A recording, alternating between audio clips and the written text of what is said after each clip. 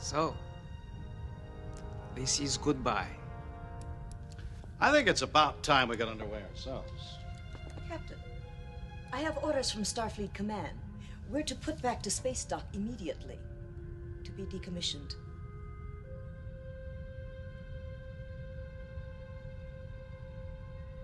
If I were human, I believe my response would be, go to hell.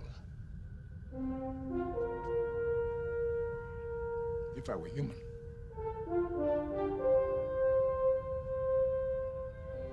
Course heading, Captain.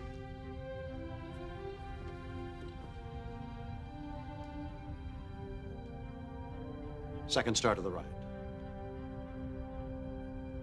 And straight on till morning.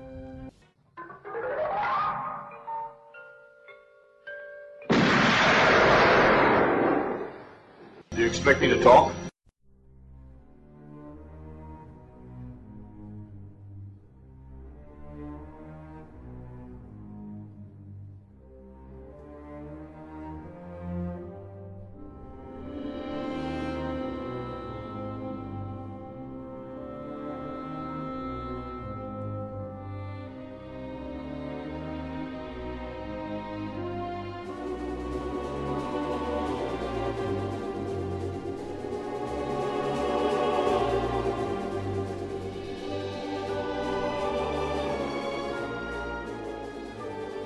Hello and welcome to episode 48 of Do You Expect Us to Talk? I'm Becca, as always. I'm joined by the lovely Chris, Dave and Charlie of Films and Wax. Hi guys, how are you doing? Good, thank you. I'm fine. What about you, Charlie? I'm excellent, thank you. Excellent. Superb. I'm drinking some blackcurrant Robinsons. Other juices are available. Yeah, but no one buys them, so... This podcast is sponsored by... No. Robinsons. The official non-alcoholic drink of Do You Expect Us to Talk? Not to be confused with the dry wine spitzer or a wanked off, not fingered. Remember, folks, bourbon biscuits are our official biscuit. You could have picked a more boring biscuit, bourbon biscuits. This has gone really off track, right?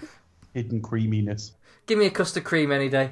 Yeah, I thought Digestive's all the way. I had you pinned down. No, I fucking didn't. Particularly as my next words were going to be jammy Dodgers. Is that jam on it? No. Maybe. Becca's really not controlling us tonight, is she? Is the reason I couldn't do... Is the reason that I couldn't jam? do Is the intro that jam last on week- it? Is that jam on it? Only once a month, but Have you been fighting? No.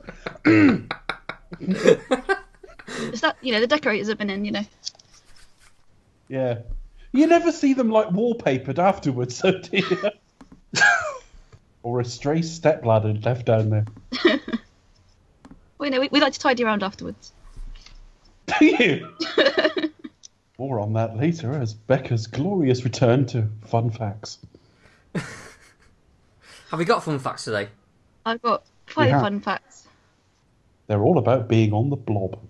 No, they're not. As a token female of this troop, I can assure you that they are not. I like how you referred yourself as the token female. I know, I was just about to say that. I'm the only one. Mitchie's only here for a quota. I'm the only one. Let's ask Ahmed what he thinks about that. Let's ask Apu. Ugh. What are we doing tonight? See, this is why I couldn't do the introduction last week, because Dave doesn't make me laugh, and my face hurt for the whole entire section of the beginning of the podcast. And now history is repeating itself, and it's just like, ah. Anyway, let's talk about Star Trek VI, shall we? Alright, then go on. Otherwise known as The Undiscovered Country.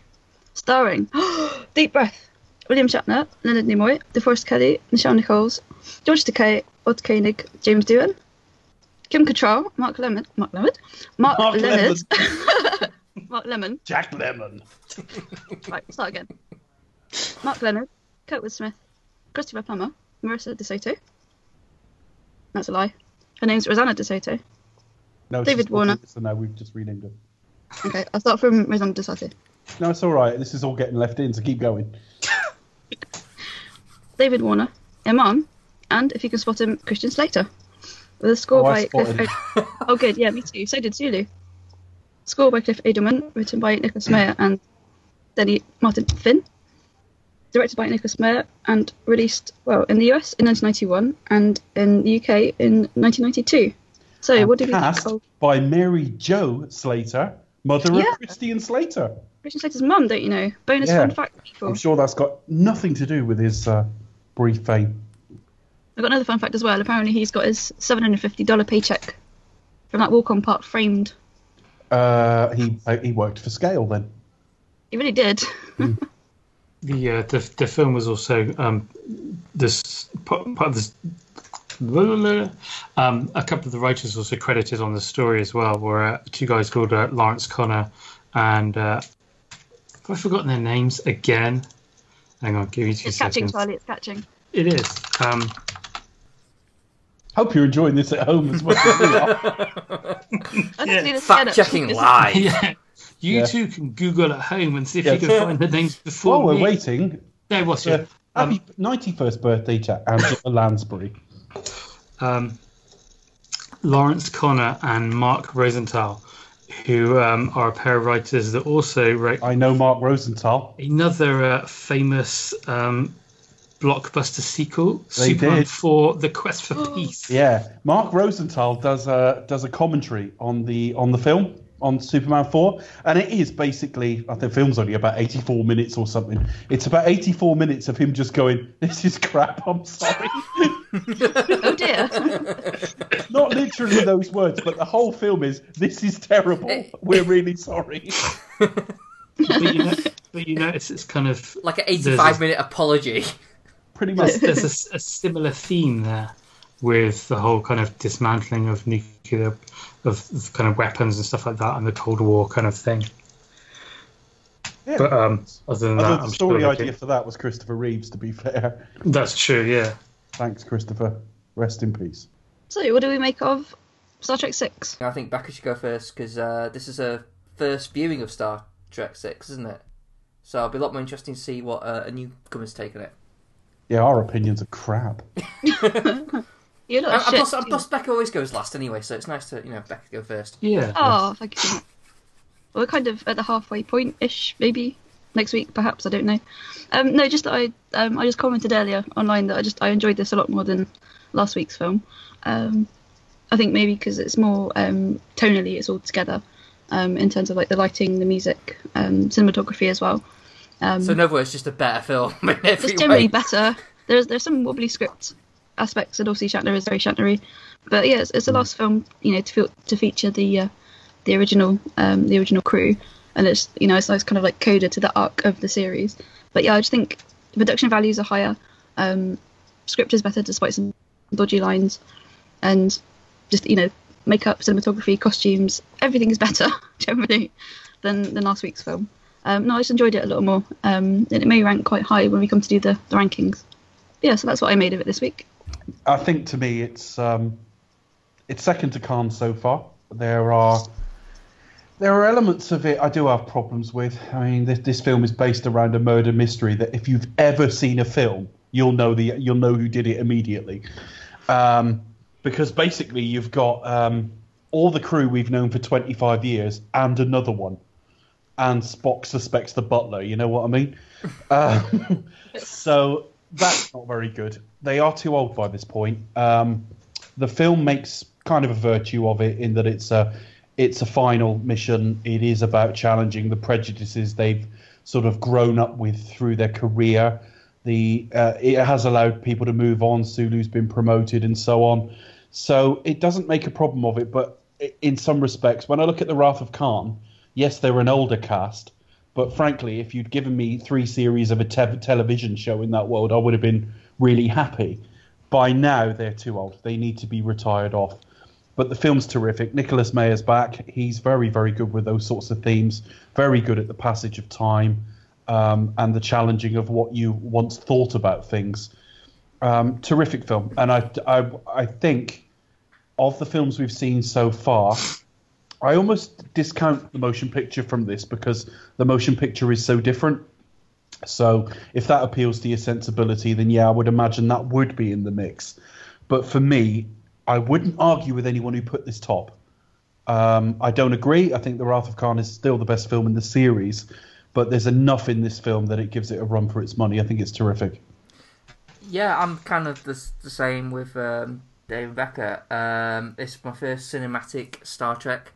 I saw it when I was a kid, and I've not seen a Star Trek film in the cinema since the JJ universe. It started a long life of fandom. Yeah, but I do remember watching this fondly, and I enjoyed it. And funny enough, it's not a film that I've come to rewatch that often enough. So, but I really like it. It's like Wrath of Khan. It's just a really solid, well told story. The murder mystery, I don't have too much of a problem with, but I see Dave's point. It is like, well, who the fuck can it be? But what I noticed about this now was I like the kind of like subtleties of how it's actually handled. Like I know who the culprit is, and now I'm like, you see the performance of how it's played. And it's kind of played quite well, I think. Even though it's in terms of process from elimination, it's fairly obvious. But I think the film is really well done. You got a good villain. I think I really like the design of the Klingons. They actually look like different set of Klingons, not like the usual sort of like typical Klingon we're used to. There's got a different sort of set design. So generally I really like it. It's dealing with themes. Kirk is pretty angry in this one, I noticed, which, after watching these films in order now, I kind of thought was a bit out of context. I thought, not quite sure he'd be that angry with Klingons in general. But for the purpose of the story, it works fine. But yeah, no, I really like this one. Walter Koenig's makeup is the worst thing ever. He has the best hair, though. He has the best hair, I noticed. Yeah, I don't know where he bought it. There's one scene, and I know this is a weird thing to start on, where he finds the Klingon blood, and he looks at it through this little gadget thing, and he's just caked with makeup and eyeliner. And the other thing is, it doesn't actually sell me that it's a gadget to examine the blood. It looks like a gadget for him to examine his own eye. Because of the way the light goes on it. Yeah, the light shines on his eye rather than actually on the blood, doesn't it? I noticed that. It is very, very... he's very, very over-made up. Leonard Nimoy is as well. I think, to be fair, because obviously if you've got the Star Trek Stardate collection, you watch this on Blu-ray, it's not, the heavy makeup coupled with the 90s special effects.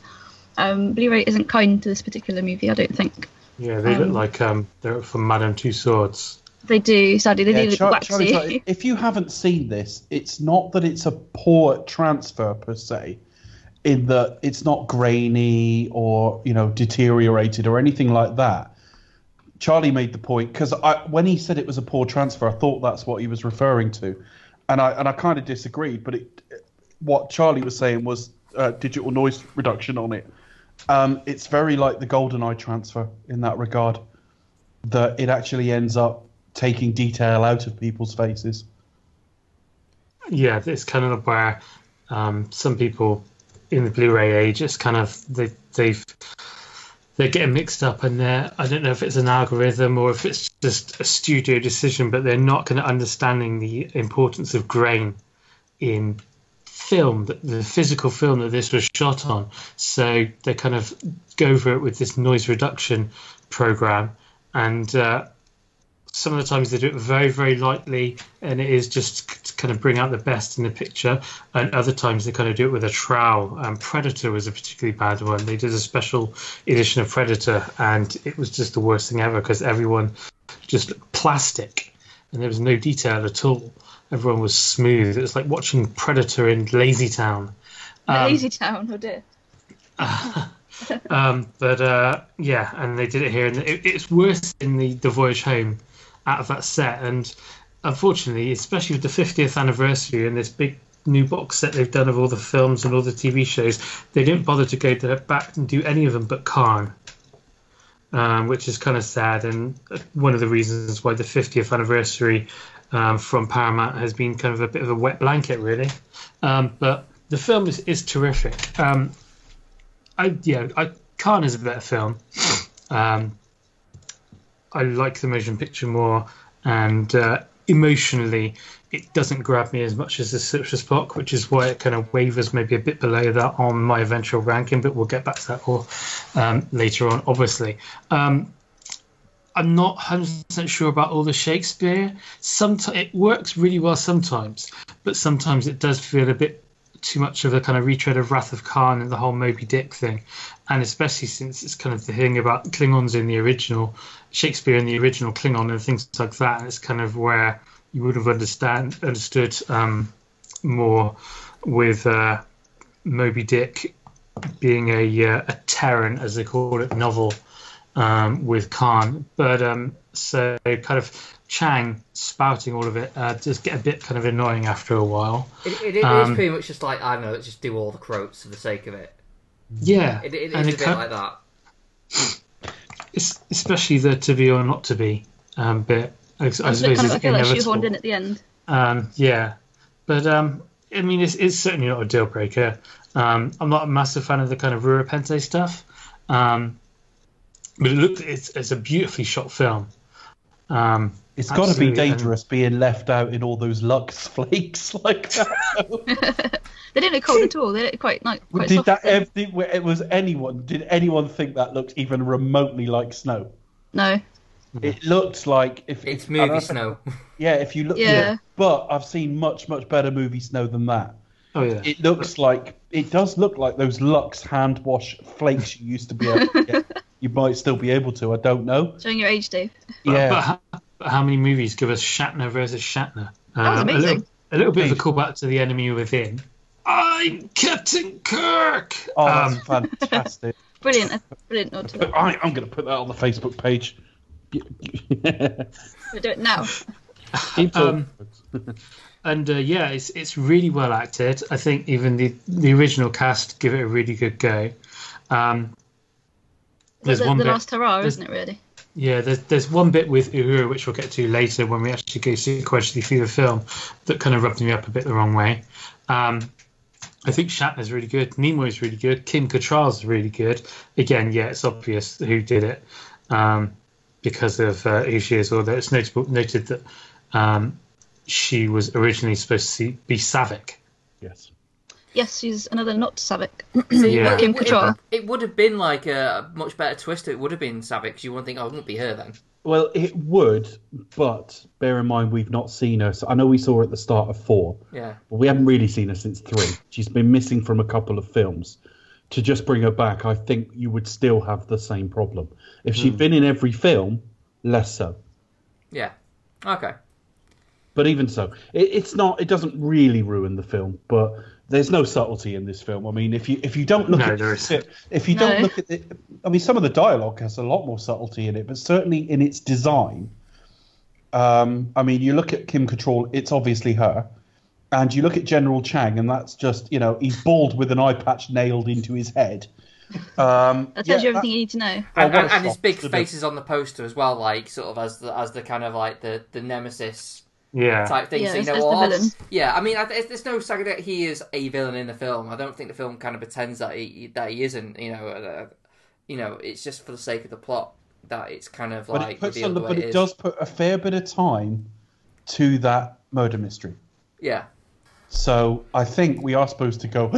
I think the reason why I don't see a problem with it specifically is because You thought it was Uhura. No. It was Shatner all along. Well, no, it's just that sort of thing. It's something to do, while the crew figure out what's going on, while Shatner and McCoy or trying to escape the Klingon prison planet thing. You know, it's that kind of like parallel two stories. Like, and even if like the murder mystery doesn't necessarily grab you, what doesn't matter is you got all the stuff on the prison planet. You know, it's not like oh crap, I've got to sit for like 40 minutes while figure out with this bullshit murder mystery. You got this other stuff as well, so it's not as it's not as troublesome. And I don't particularly mind it because you got other things going with it. It's like a race against time to kind of like find more or less the proof that the Enterprise didn't do it, so to speak. So I kind of felt like the mystery element wasn't really a mystery as well. Just agree with all you guys, because it's obviously her, and it's just one of those things you think, it's always the person that you least suspect. So, but anyway, yeah, carry on.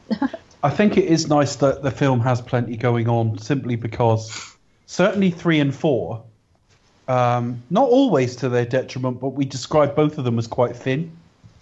Last week was thin as well. And it wasn't 4 so much, really, was it? But certainly, 3 and 5, not a hell of a lot going on in some respects. Well, 4 was thin, but it wasn't as troublesome. It wasn't like that wasn't the issue with it, really. It managed it okay. But 3 and 5. So they've packed in a lot of this, and they've managed the running times very, very well indeed. So there's a lot of positive things to say about this. It had a number of good sequences in it as well. I mean, I know like some of the special effects are very questionable now, but the whole like assassination on the Klingon ship that kind of drives the plot forward is with the bit where we're all like in zero gravity and the blood just like the purple blood sort of like floating everywhere. I think that's a really, really good idea. It's just a shame that it looks crap now. Well, I think maybe crap is a bit harsh, but I think because it was right at the edge of the digital revolution, because this was 1991. So you just had the Abyss, which had the kind of the worm thing, the pseudo worm that was like a massive thing, and then the same year you had Terminator 2. But then you look at which both was ILM, but then you look at Star Trek's budget was 27 million. Terminator 2's budget was 102 million. So understandably, it's going to. I know, and the hairpiece bit of this film would have been quite high as well. The wig bill was massive.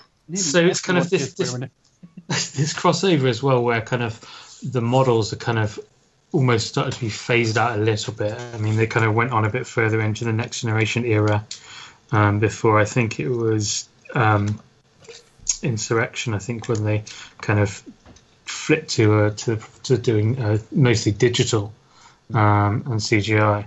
But there's the wave as well, the Praxis wave that is now. It's kind of almost kind of understated what cultural impact that had, to the point where when the special edition of Star Wars came out, they added those waves to the explosion. To is they've added the Praxis effect. Exactly, yeah. And it's kind of like, so it's interesting the kind of the legacy this film does have in effects. And then they added Christian Slater waking up Han Solo. While not being that showy. Just a little thing on the murder mystery thing. It's again, it's a very Nicholas Meyer thing. I mean, I don't know how many know that Nicholas Meyer wrote some Sherlock Holmes stories, and one of the stories he wrote, which is called The 7% Solution, is generally regarded as the best Sherlock Holmes story ever written, even amongst the Arthur Conan Doyle stuff. Didn't he do a film where Sherlock Holmes has a travel back in time to travel forward into time to catch Jack the Ripper? Jack the Ripper. Yeah, that was Time After Time with Malcolm McDowell and David Warner from this film, and obviously the previous film in a different role as well. He's in Star Trek 5. They were a trilogy. And he was Malcolm McDowell played H.G. Wells and kind of went forward in time to after Jack the Ripper. And it's an excellent film.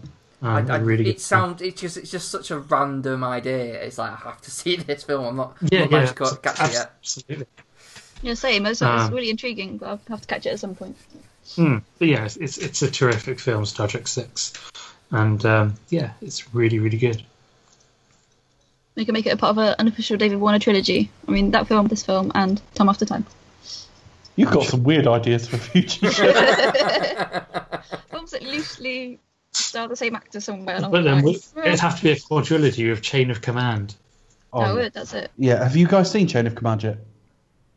No, I haven't. Wait, is this? Which one's that? It's season 6, Next Generation double episode. No. No, I'm literally going to start it tonight. Sadly, There were I'll start 4 with lights. You'd remember it from that. Is have that heard 4 of Lights one? Yes. Yeah. Oh, okay. But you haven't seen it, you just know of it, yeah? Yeah. Well, I know because of 4 Lights. Yeah, he's there trying to... Because apparently, Chris, they were worried the Cardassians had a metagenic weapon. Well, I think we're all worried about that, but... We're all What are we concerned about that one? I know. It's better than 4 candles. Can you imagine if that was it? If he'd been tied up and then out walks like Ronnie Corbett. Handles or forks? What? Well, no, it'd be Ronnie Bartley. There are 4 candles. He'll put There four, are 4 he'll- candles. Handles for forks?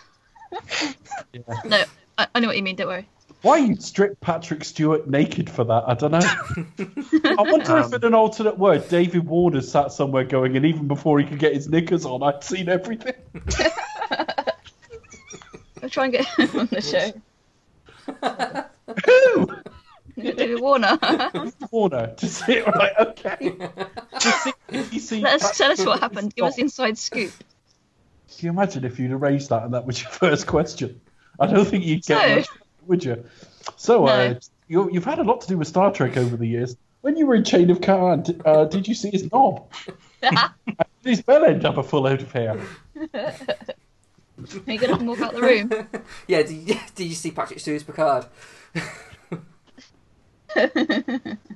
Picard or Pig Flathead? Questions not to ask in an interview. Shall we discuss this film sequentially? Yes. I think we should. All right. I think it's nice that this film was dedicated to the memory of obviously Jeff Gene Roddenberry. I'm not with it tonight. I'm really sorry. I'm not with it at all. Jeff, if you're listening, this film's for you. When Jeff Roddenberry's from hobo sat in the middle of in the middle of LA, angry that his brother has robbed him of Star Trek fame and fortune. This reminds me of that Red Dwarf episode. Yeah, that American King got shot. Yeah, JFK. No, it was Jeff John K. something, not Jeff K. I'm just going to shut up now because I can't talk this evening. Anyway, carry on. Brilliant. So, Star Trek 6. Yeah. I thought the credits mark this out as actually more dated than any of the other films. It's just the color scheme, the effects. They look very much from the same era as like The Fresh Prince, Blossom, and all those sorts of things. It screams early 90s, this film. Purple. Yeah. Yeah, the credits look very purple, and then like when the moon explodes and you just like this big purple wave, I just thought they really love fucking purple in this film. No, I mean, There's a big purple theme running through it. Yeah. Becca, is that what you meant when you said that Blu-ray wasn't kind to this film? Did you mean that more than the digital noise reduction? Bit of both, really. I mean, is that just in terms of like the detail as well? I mean, we mentioned that scene where Chekhov examines the kind of the slate, a bit of blood there, and you can see all the makeup that's caked on his face. But yeah, in terms of like noise reduction and the digital effects, The risk there is cross-contamination. The lab results come back, and it's definitely definitely Revlon. or the Eagle 5000 or whatever it was. The credits are kind of embossed as well, aren't they? They are. They look a bit different. Kind of. But one thing on the music. Nicholas Meyer originally, his plan was to use Holst's The Planet Suite. Yes. Sorry if I just ruined a fun fact. No, I haven't. You haven't at all. No, I was really stupid. I was thinking, what does that sound like? And I've literally just hit the nail on the head. Like, yes, it is. It's like I can't even think. Is it Mars? No. So the Mars, Mars a day, There's Mars helps you and work, rest, Neptune. and play. Just like Neptune, that was it. Neptune. There's the two that I was thinking of, and I was thinking, oh, where does that remind me of? Oh. Yeah. And yeah, Planet Sweet is what I was thinking of. Yeah, so and when he wasn't able to get the rights to use it, he brought in this guy called Cliff Eidelman, who at the time wasn't really kind of much experienced at all and was really quite young. What's he best known for now, Charlie? Star Trek 6. Really? Okay. Yeah. Was it a thing for him? Because obviously when he did Wrath of Khan, he got on like a young James Horner. So is it a thing for him to like to get like young composers and give them almost like a big break almost? Well, my guess would be the last film we covered looked cheap and underdone, and it had a 33 million budget. This is at 27. So I think cost cutting's got to come into their thinking. Yeah, and also apparently he just sent in his demo and he really liked his demo, and they kind of gave him a bit of kind of an idea of the kind of their classical influence. For instance, the opening credits, which is kind of really different to the normal Star Trek kind of credits. Where instead of kind of the big march kind of type thing, it's actually something that is building up to that opening explosion, which is all kind of based on Stravinsky's The Firebird. That's a lot of kind of influence in there coming in. I think this film is there's a lot of classical influences. It's very literary as well.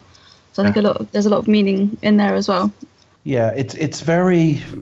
I mean, you can see, particularly if you know Star Trek: The Next Generation. You can see last week they didn't even cover it at all. You know, they're walking down a corridor and it's the Enterprise D without any question at all. They cover it a little better here, but there's no doubt when they're having dinner with the Klingons, they're on the observation lounge from the Enterprise D. There's no doubt about that. And there are sets you see that are clearly redresses of something else.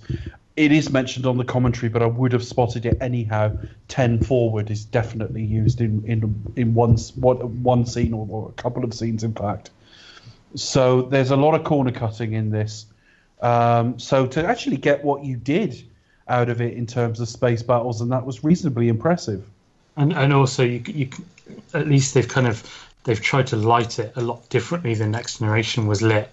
Yes. So there's quite a lot of Maya with Wrath of Khan as well, kind of the darker kind of lighting, much more kind of realistic lighting for that, at least realistic within that universe, is something that kind of fits, especially with the film's tone as well, and the kind of seriousness of the themes of the film.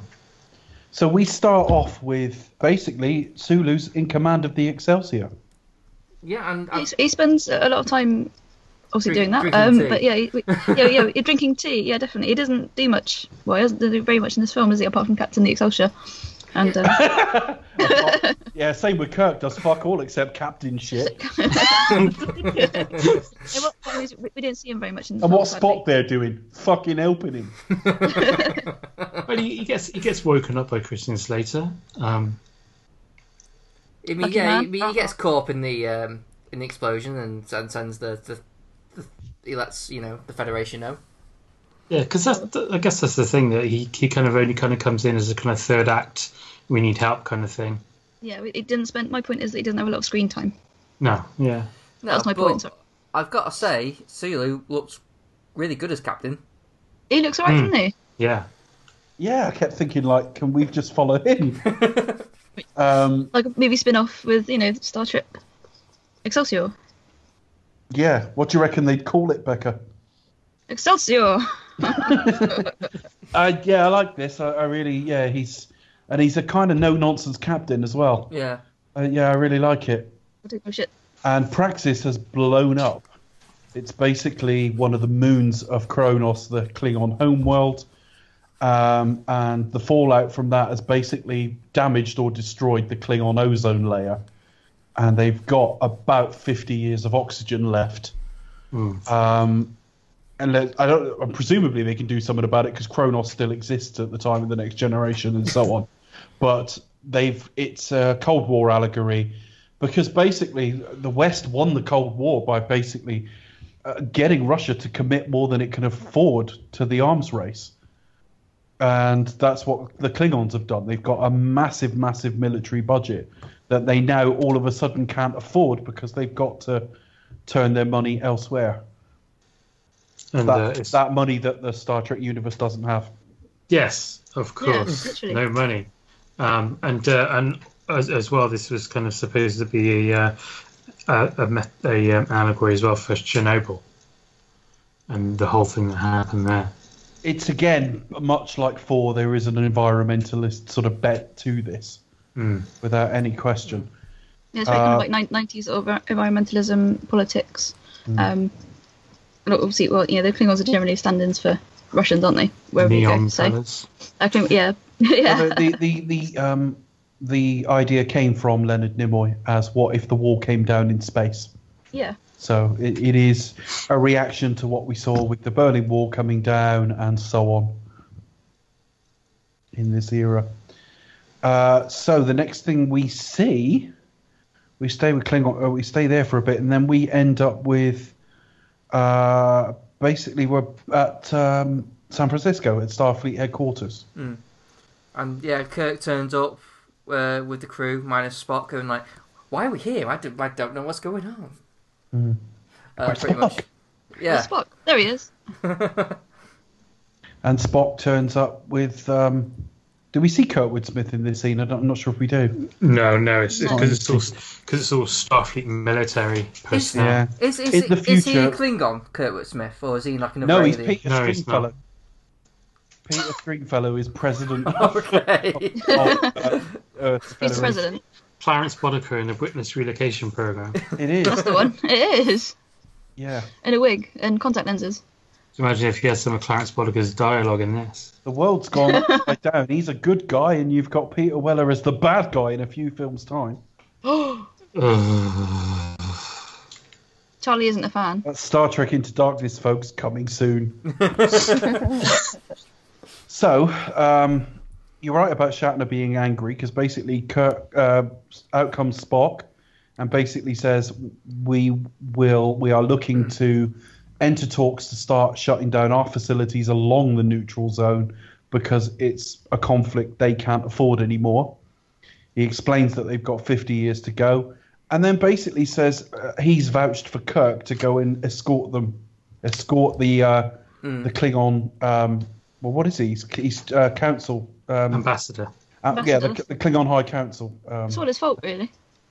Yes, and Kirk is furious, and I always read it less as I hate Klingons, and more as yes, I do hate Klingons, and what are you actually doing talking for me? Yeah, because the moment exactly. he says you personally have vouched to just really, really angrily at the point that he put him forward for that. He's like, "How dare you?" Yeah.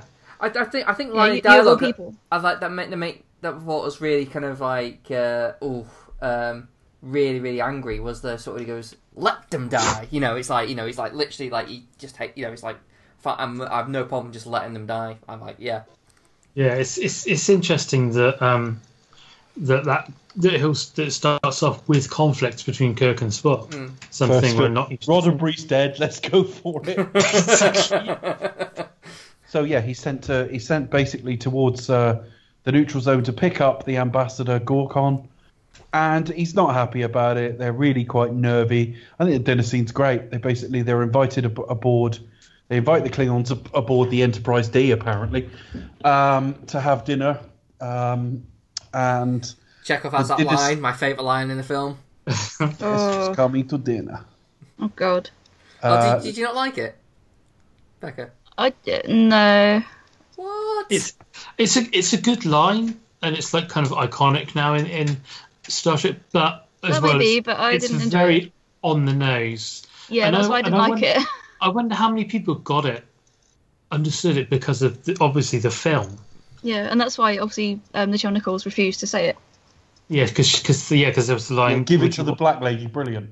Yeah, because there was another line as well saying, "Would you want your kind of Would you want your along the children lines to of marry one of those or something like that? yeah, exactly, yeah, like that. And to be honest, that dinner scene, it's kind of watching it in two ways. You watch it and you see kind of like the kind of the humorous kind of interludes, but then you watch it as well, and it's kind of really uncomfortable when you kind of the attitudes of the Enterprise crew towards. Yeah, it's very awkward. They What's nearly the screwed point up too. afterwards? We've not covered ourselves in glory either. I think the Enterprise crew are quite graceless in the way they deal with this, and I like the fact that Maya is never ashamed to show the characters having flaws. Yeah, and they don't have to be perfect. Yeah, I think what it is, it's just two different sides coming together pretty much for the first time in a way that they never have. I mean, they never sat down and have a meal. They've always either like been at war with each other or kind of, either avoiding, in a manner of respect. So this is like, okay, well, this is a bit awkward. What do we do from it? And you tell that like, and they go with let's get pissed. Yeah, the Klingons like from the get go they're there with like the napkins and the rings are like, what are these? Are these napkins? Like, I love that little detail. They end up sort of dropping it in their lap from quite a height, and it's all really uncomfortable. I do like, and that's got to be the director. There's some good actors out there, but the director has picked up on these little details that he wants to see. And you've got Scotty, saying, well, maybe this is the start of whatever it was he says, but he's trying to be conciliatory and looking a bit awkward. And it's just really, it is uncomfortable. And neither side are, the Klingons are needling, and the humans, if you like, or the Federation are being kind of a bit childish. Possibly for perfectly understandable reasons, because no one really wants to be there. And they've got to sort of play nice. But this is much more, not just because of the set. This is much more sort of. This film is sort of a much more next generation in its theme. Yeah, because also there's the bit where Uhura says, "So do you like Shakespeare?" to that guy, and then is disgusted at him eating his food in what we would consider a much more primitive way. Because they use their hands a lot more, and they basically stuff it in their faces. Exactly, yeah.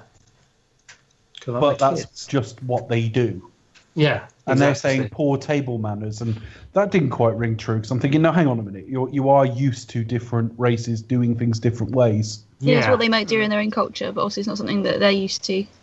But the general point that the scene is awkward, I think it's really well played by everybody. Absolutely. And the most mature person in the room is David Warner's character, Gorkon. Yeah, he's like the most un-Klingon person.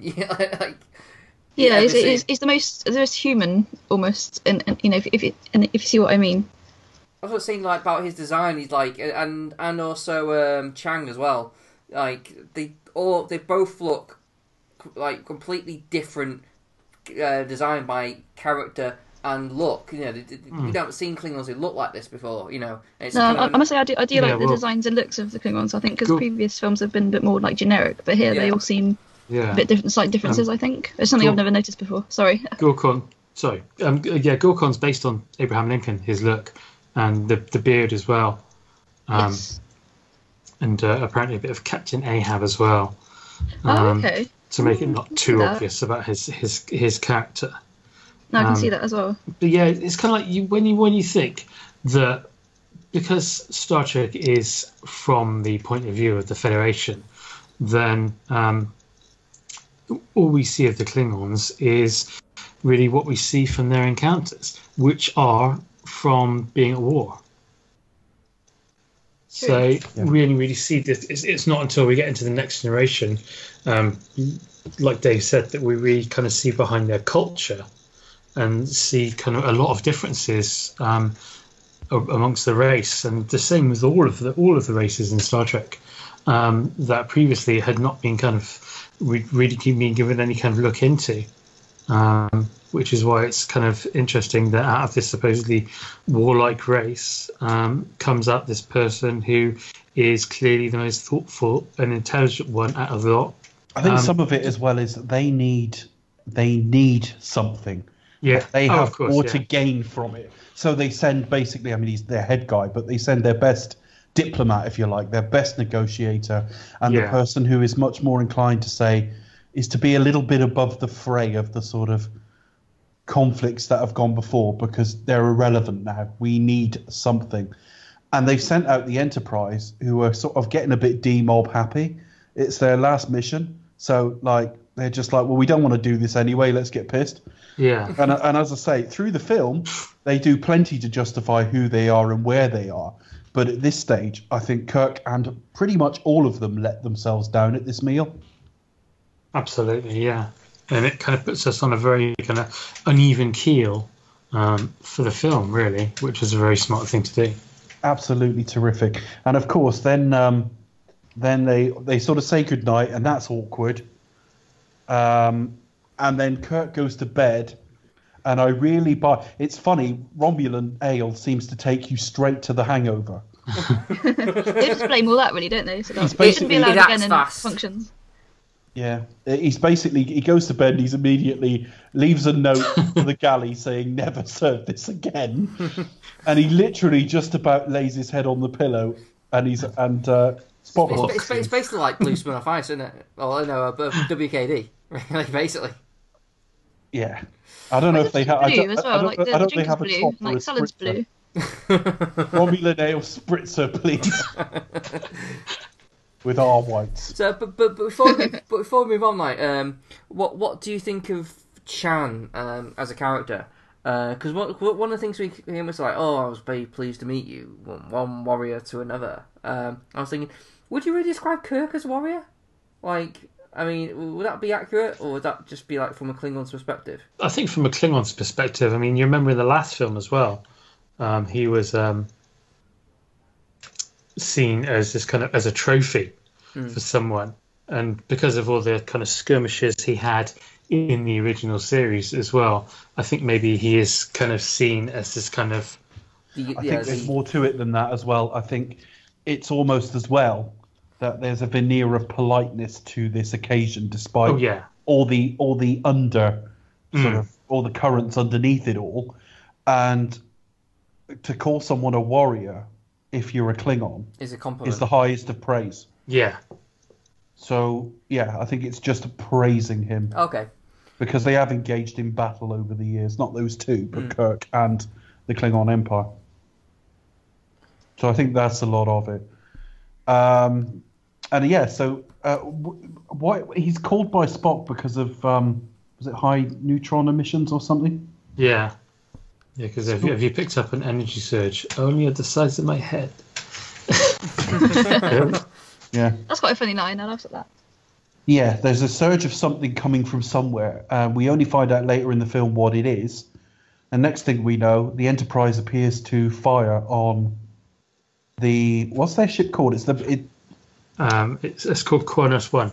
That's right, because it's meant to evoke Air Force One, I think. Yeah. In that it's basically the lead Klingon's official craft. And it was quite nice that they brought back that ship design as well, because that hadn't been seen. It's the battle cruiser, not the bird of prey. Yeah, so that hadn't been seen since the motion picture. And it's always something you associate much more with the original series than the films, because that was the one ship they had in the original series. Yes. I'm going to sound really bad, but I've never been able to tell the difference. If you call them up on a Google image search side by side, you'll see it immediately. Okay. Yeah. The colouring is different. The shape, particularly at the front, is very different. You'll see it when it's there. Yeah, the bird of prey's wings kind of swoop down. Yeah.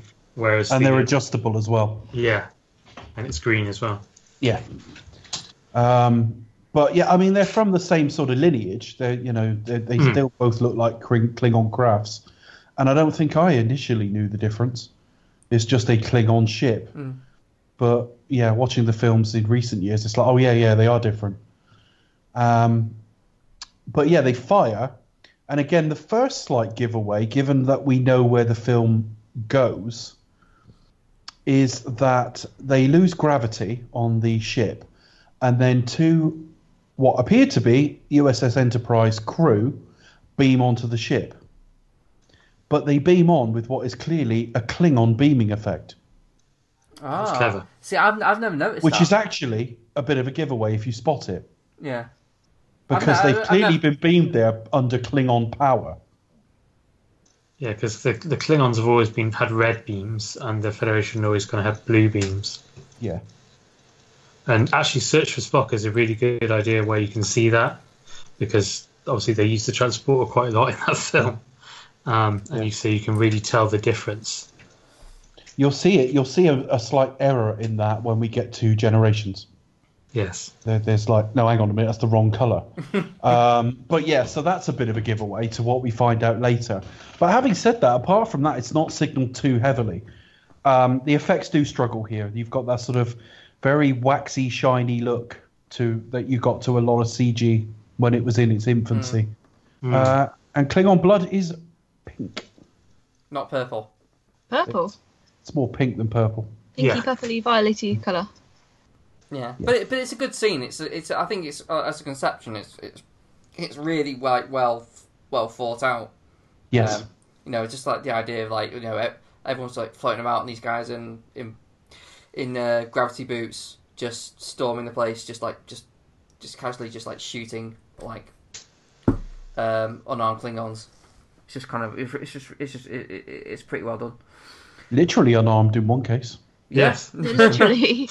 I felt sorry for him because you later see him at the trial, and I'm thinking, you really don't want to lose an arm with that sort of heavy shoulder pads. Fucking No. But yeah, and they kill Gorkon. Yes, and then it's a really nice shot when the gravity comes back on, and everything falls, and then you see the blood splat. Yeah, which really nice it's a really nice kind of transition from CG to real physical. I agree. Effects, which really Did anyone get an urge for like Angel Delight when they were watching it? What flavour Angel Delight have you ever had? The one that's pink or something. Blancmange. Blancmange. But yeah, it's and so yes, of course, basically, Kirk and Bones go over there unarmed because they don't know what's happening, and they need to show that. Okay, we need to kind of fix this, so we'll go over and do. And Bones goes over there shaking with fear. And so they try and save Gorkon, but sadly he dies. But he's resuscitated long enough to say, "Don't let this end here." Yeah. Don't let I it feel really finish. bad for like Bones this. during the scene. Bad to the bone. Literally. Yeah, because he's clearly really confused. That said, Beverly Crusher knew Klingon anatomy, and still most of her patients died anyway. Yeah. But again, it's kind of the Cold War thing. You don't generally know the anatomy of your enemies well. No, exactly. I do love the whole Cold War thing running through this film. I think it's really fascinating. Just out of interest. It's also the fact that, stepping back a minute, when Praxis went up, the Klingons are on the line to Sulu saying, "No, everything's fine." Yeah. And again, there is this kind of inability to admit any weaknesses that came with the Cold War. So there was an awful lot of exaggerating how fine things were. It's almost like Donald Trump. I won that debate. Yeah. Everything's fine. Yeah. Yeah. Yeah. The Klingons halfway through this film went, "This film's rigged. We're bound to lose. What's going on?" It's the liberal filmmakers at Paramount. So they are immediately pretty much arrested and put on trial. Show trial. Yeah, do we go straight to the trial or not? We don't do it. It happens pretty quickly. I think we go to Kurtwood Smith. Yeah, and they have the Enterprise crew reactions as well. Yeah, because Kurtwood Smith says you see the Klingon guy from number 4. Oh yes. There will be no peace until as long as Kirk lives. What I love about the president's office is that his table's really, really bling, and off to the side is a grand piano. It's like, what goes on in this fucking office? He has a really good time there. I know. Can I ask a question? What's the point of the Romulan character though? Which Romulan character? The ambassador. Yeah. I thought you meant Sarek for a minute. No. I guess to show how far wide-ranging the conspiracy is, perhaps. I just didn't feel it was necessary. Yeah, he was just like he's in for like one scene and then he's revealed to be like as part of it, and it's like, well, it's not really needed. It's kind of like Elvis in Quantum of Solace. You go, what was the point of that? Yeah. Similar. He's got a dodgy haircut. Yeah. No, I wasn't that impressed, to be honest with you. It was a bit extraneous. I think just so they can get everybody, all the councils in, but apart from that, a bit random. But we digress. We get now to the show trial, and it reminds me of the conversation we had around Star Trek 3 about what language are they actually speaking. Because it pulls the Hunt for Red October trick. It does. He's speaking Klingon. Kirk and Bones have got basically translators at their ears. Mm-hmm. But when it's sort of, as you see the translators talking in a sort of side room for what he said, and when it cuts back to him, he's speaking English. So that does make you wonder how consistent this is as they go through. There are possibly times they're speaking Klingon that they're not speaking Klingon, or vice versa. Speak Klingon with an English accent. Yeah, well, there's the bit where he says, "Don't wait for the translation. Answer me now." Yes. Which is actually based on a line from a real trial. Yes, and I can't remember which one it was. It was mentioned in the commentary. Adlai Stevenson. Yeah. So are we to assume that like all kind of generally understand each other? It's just for like for purposes. Just like they've got translators normally, but they've stripped of those. Because there's a bit as well later on where he says, where he's got the big alien dude come up to him, and he says, "Sorry, the universal translator's been confiscated." But by the time of like Voyager and that, it's kind of. It seems to vary, but sometimes it seems to be built into their communicators, and other times it seems to be some kind of implant. It's not consistent, really, is it? But the fact is, the lip movements are somewhat of a cheat. But the fact is, you're hearing in English, they're speaking in their native tongue. I like to think they hopped to the Hitchhiker's Guide to the Galaxy world and got a babel fish and just shoved that in your ear. What I don't know is what happens when you see like Worf in that, talking Klingon to somebody or addressing someone in Klingon, and you hear it as Klingon, and you think, shouldn't that just translate to English? Yeah, shouldn't you have? It's best left because it just confuses the shit out of. Yeah, just have more speak English and just assume that they're speaking English for the benefit of the accused. Speaking, with a slight accent maybe. And of course, slower and very loud. Of course, speaking of Worf, he is technically in this scene. He is. He is. Michael Dorn. Worf playing Worf's granddad. Yeah, which is great because I love Worf. I was so pleased to see him in this film. I was like, yeah, it's Michael Dorn. So that is actually his granddad. He's the character. Oh, okay. Can't be his dad because A, time, and B, he's son of Moog. Yeah. Whereas that character is called Worf, so it's clearly a family name. It's Moog, son of Worf, and then Worf, son of Moog. But to be fair, he's a good defence lawyer. I mean, he gets absolutely shat on, but I don't think it was any of his fault at all. It's a show trial, isn't it? What I love is first time he says objection. Yeah. You hear them say sustained, but like Bones goes ahead and answers it anyway. And then you think, well, come on, Bones, you must have seen a courtroom drama at some point. It's just been struck down, basically. By the end, he's shouting objection every 2 minutes, and nothing's happening. They're not even addressing it at all. Is this the first time we actually hear anyone say James Tiberius Kirk? In live action, yes. Yeah, I know it was the cartoon. It was in the animated series. Yeah, the animated series where this brings it officially into canon. Yeah, although in Where No Man Has Gone Before, it was James R. Kirk. Yeah, that was probably. Yeah, I had no query that to begin with, didn't I? I was like, why is it changed? Yeah, well they probably called Scooby Doo and asked what his middle name was, and Scooby went. And also, considering that was a pilot, then maybe they just... Yeah, they hadn't come to that point yet. They haven't worked it out yet. Yeah, they haven't worked it out yet. Yeah, either way. Either that or, like, Gary Mitchell's not as clever as he fucking thinks he is. Silly Mitchell. Damn it. I really like this trial, and again, it's hiding its budget quite nicely, because there's a whole lot of, like, inanimate props in that crowd that they've hidden very, very well with lighting. Yeah, it's really well done. Done very, very well. It's got a very, very intimidating. Particularly now we've got Worf on the bridge of the Next Generation at this point, and the Next Generation is kind of going into its 5th season by now. So we are now very comfortable in the company of Klingons, if you like, and it is pre Deep Space Nine, where it brings back an element of conflict. So it was a nice reminder that, shot correctly, they are really fucking intimidating. Yeah. And I just love the whole design of like the whole court. It's just such a big, like it's like a big dome with all these like Klingon like sort of like just shouting and banging, you know, and banging. It's meant to be intimidating. Yeah. It's being broadcast live on CNN. it's like the Enterprise has got the live feed. With all the translator, must be being translated through their obviously computer or something. And we now know, of course, that thanks to the snow effects, that Klingons hand wash their clothes. Oh yeah. Lux Flakes. Lux Flakes. We intercut with the ship where they're trying to, where they're doing this Murder She Wrote fucking mystery. Well, what is the mystery? Basically, like it's a conspiracy.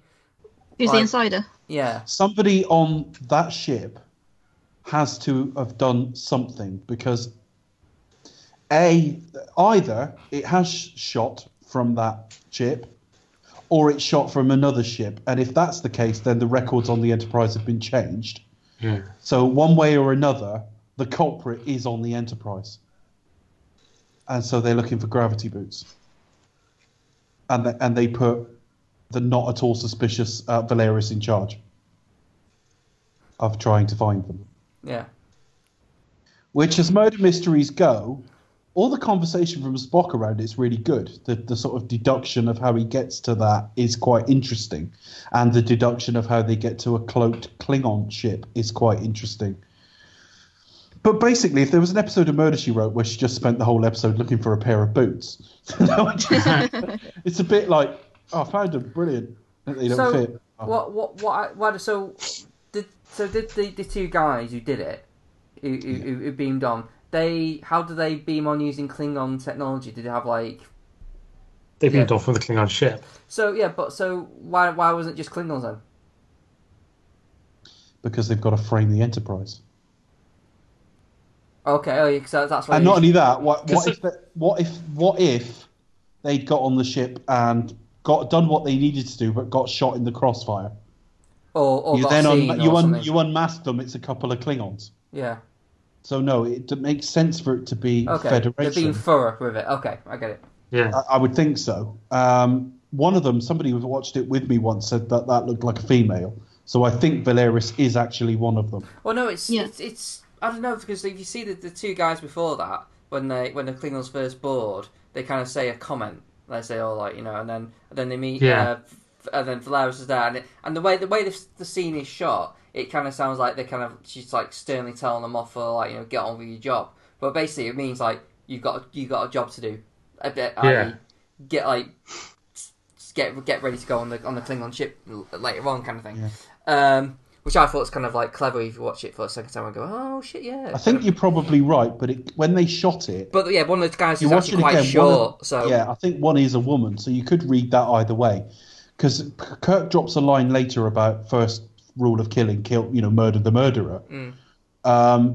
You could read that as, yes, they were the murderers working for Valeris, or you could just...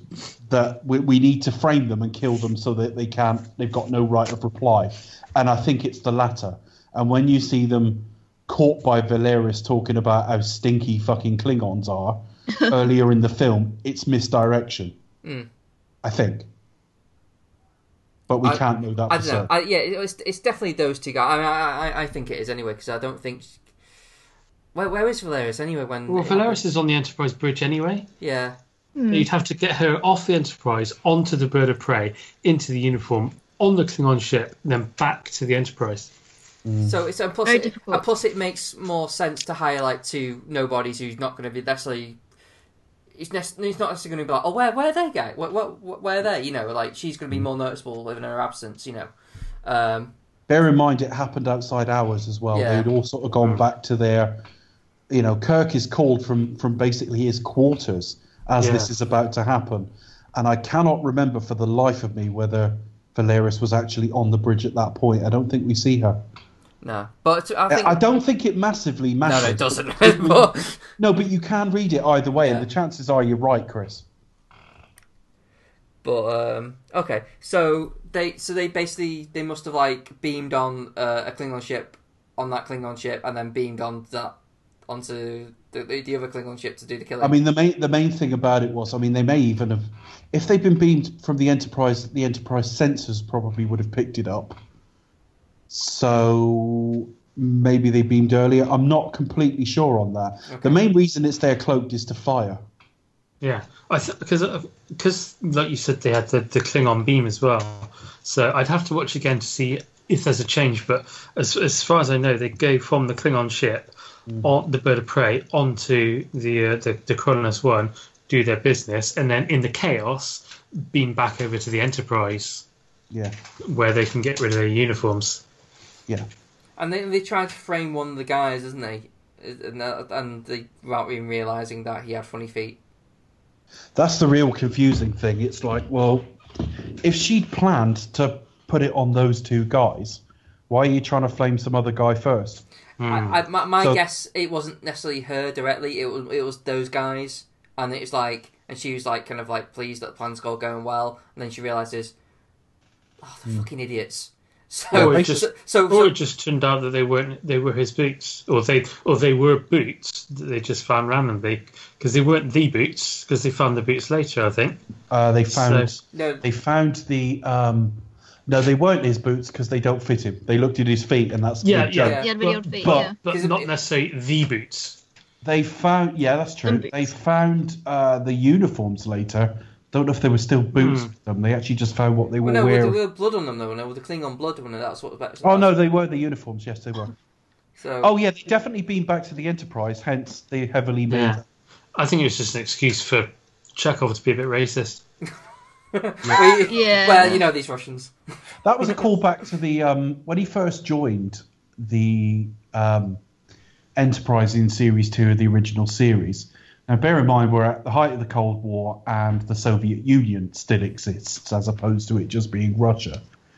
And one of the running jokes in the show was that Chekhov genuinely believed everything was either invented in Russia or came from Russia or whatever. And he claims Cinderella as Russian. Is that where the boot fits? Is that where the thing in Beyond is? Is like no, whiskey was really invented by that is a callback to the fact that Justin Lin clearly knows his Star Trek, and that's one of the traits of that character.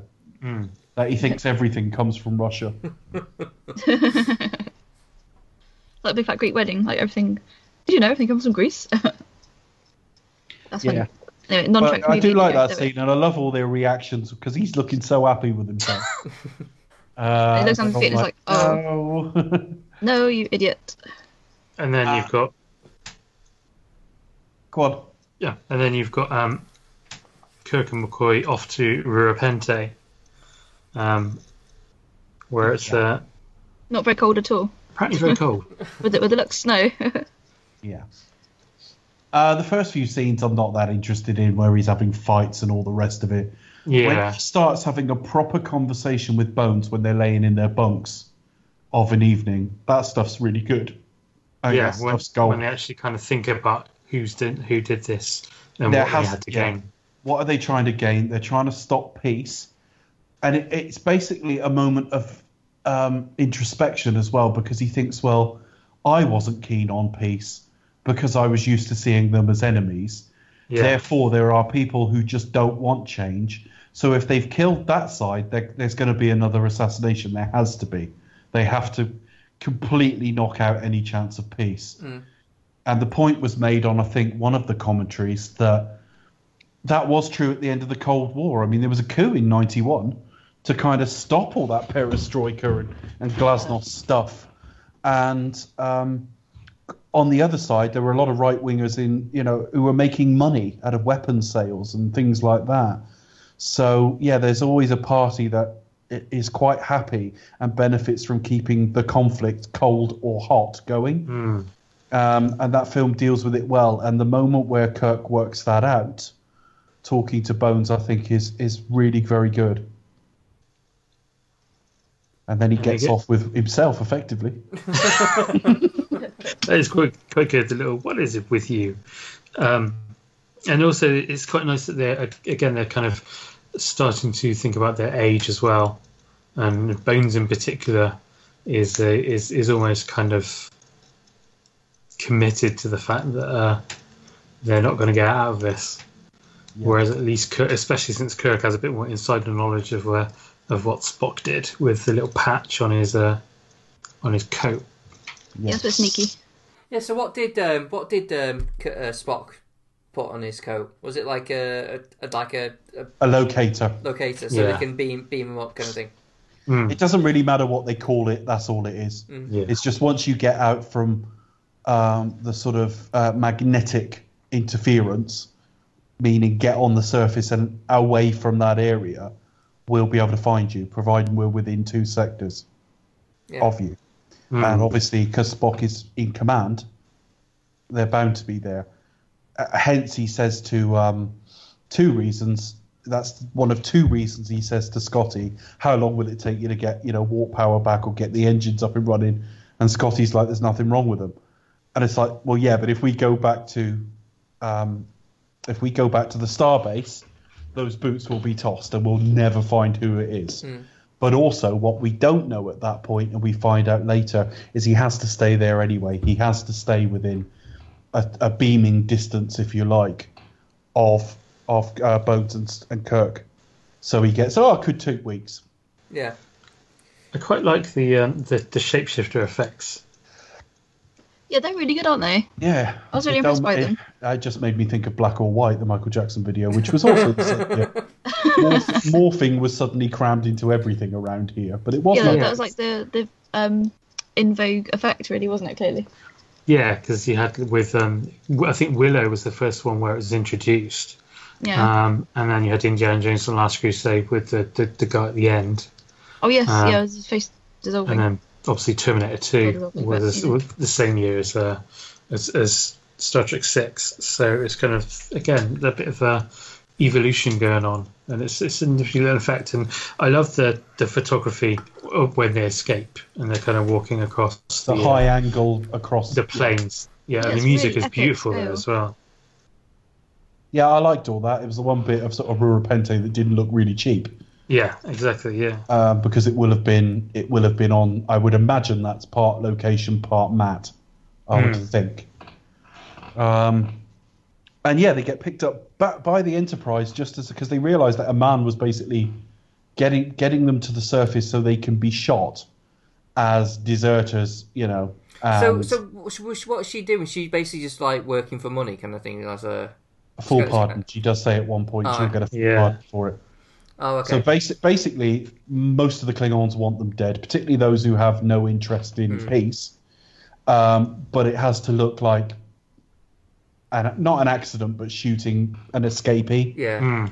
So she gets them to the surface, and Kirk quite simply works out, well, hang on a minute, you've got different clothes, you've sent up a flare, and the flare isn't standard issue. Yeah.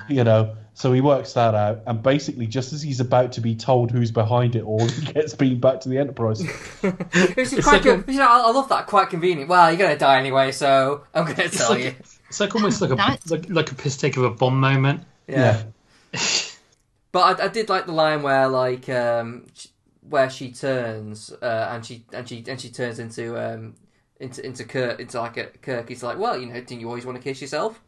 You don't want vanity. Ambition? And I like that because vanity is a big part of like William Shatner's persona. Yeah. I like that little sort of deflational, sort of self-deprecatory gag.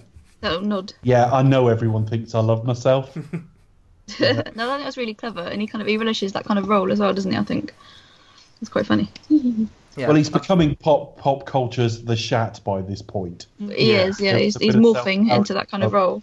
And they'll get treated to the whole which one is it?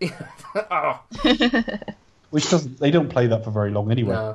No, I thought, oh god, here we go. But luckily they didn't keep that up for very long, so that was good. I was like, phew. Yeah. I was to see you. Nice to see you. Why have you just quoted Batman and Robin? So I was just reading something online.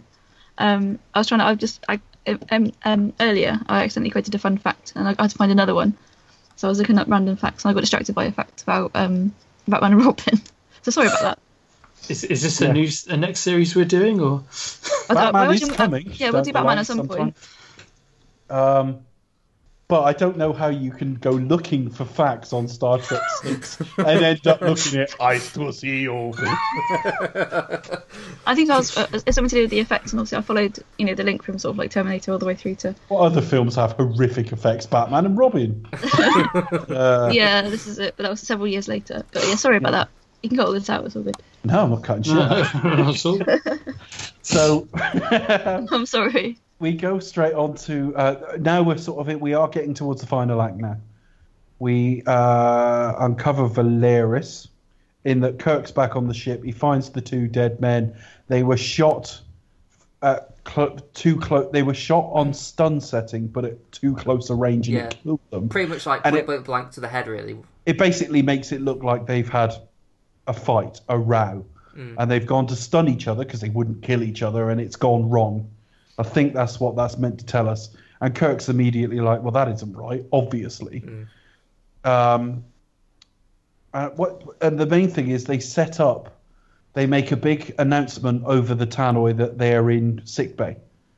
And then they switch all the lights off. Kirk and Spock probably have a bit of a fumble while they're waiting. In fanfic, they probably would anyway. And they catch Valeris basically coming in. And what I love about this scene is... Spock's angry. Yeah. I've never seen Spock like this angry before. Well, I think it's a couple of things. I think firstly he announces earlier in the film they have a conversation which also foreshadows her feelings because she talks to Spock about not being keen on this whole peace thing. But he also says it's my last trip on this ship. I'd like you to replace me, which tells us the ship isn't being immediately decommissioned. But it's also like a badge of of honor for Spock. He's like passing on his, you're supposed to replace me, and you go and do this. She's his selection. It's like an insult to him, And also, he has been driving the whole peace process. He is the sort of George Mitchell, if you like, on this, and she's let him down, and he is always suppressing his emotions. He's not emotionless. And this shows you him letting the lid off it a bit. I really like it. Yeah. And absolutely, that's true in the next scene as well, where he does the mind meld. He cries. Yeah, and she's very traumatized by it. Yeah. There's a very traumatic scene. There's almost a slight sort of almost rape overtone to it as well. But it's necessary. I remember the commentary, and they said there's kind of like a sexy element to it, which I've never really got. But well, it's sensual the way they touch each other. They were talking about because the other commentary is Ira Stephen Bear, who was showrunner on Deep Space Nine for years. He started off on Next Generation. And Larry Nemeczek, who's written for various things. But he also, if you go and look Larry Nemeczek up on iTunes and stuff, he's got a feed that is all his appearances on other shows around Star Trek. Very knowledgeable. And they do a commentary about it. And they talk about how, well, the two actors act with their hands. Their hands what they're doing with their hands means something. They're not literally just putting hands on each other and that's it. And it is quite an intense scene, and I don't want to use the word sensual and rape within the same sentence almost, but it's very physical, it's very close, but it is a violation at the same time. It's one that they have to do, but yeah, there's a lot to the scene. I really like it. It's a brilliant scene, and he takes a while to break her down. Yeah, because she's very smug at first, and kind of, I think by that point they've worked out that it's a bird of prey, haven't they? That can fire while cloaked. Yes, that's a brilliant scene where Spock works that out. Yeah, he uses the Sherlock Holmes quote, and he says, "Well, this, then that, therefore this." Yeah. Well, they don't exist. that they can't fire when they're cloaked. This one must do. That's the only way, and it does turn out to be a prototype. Yeah.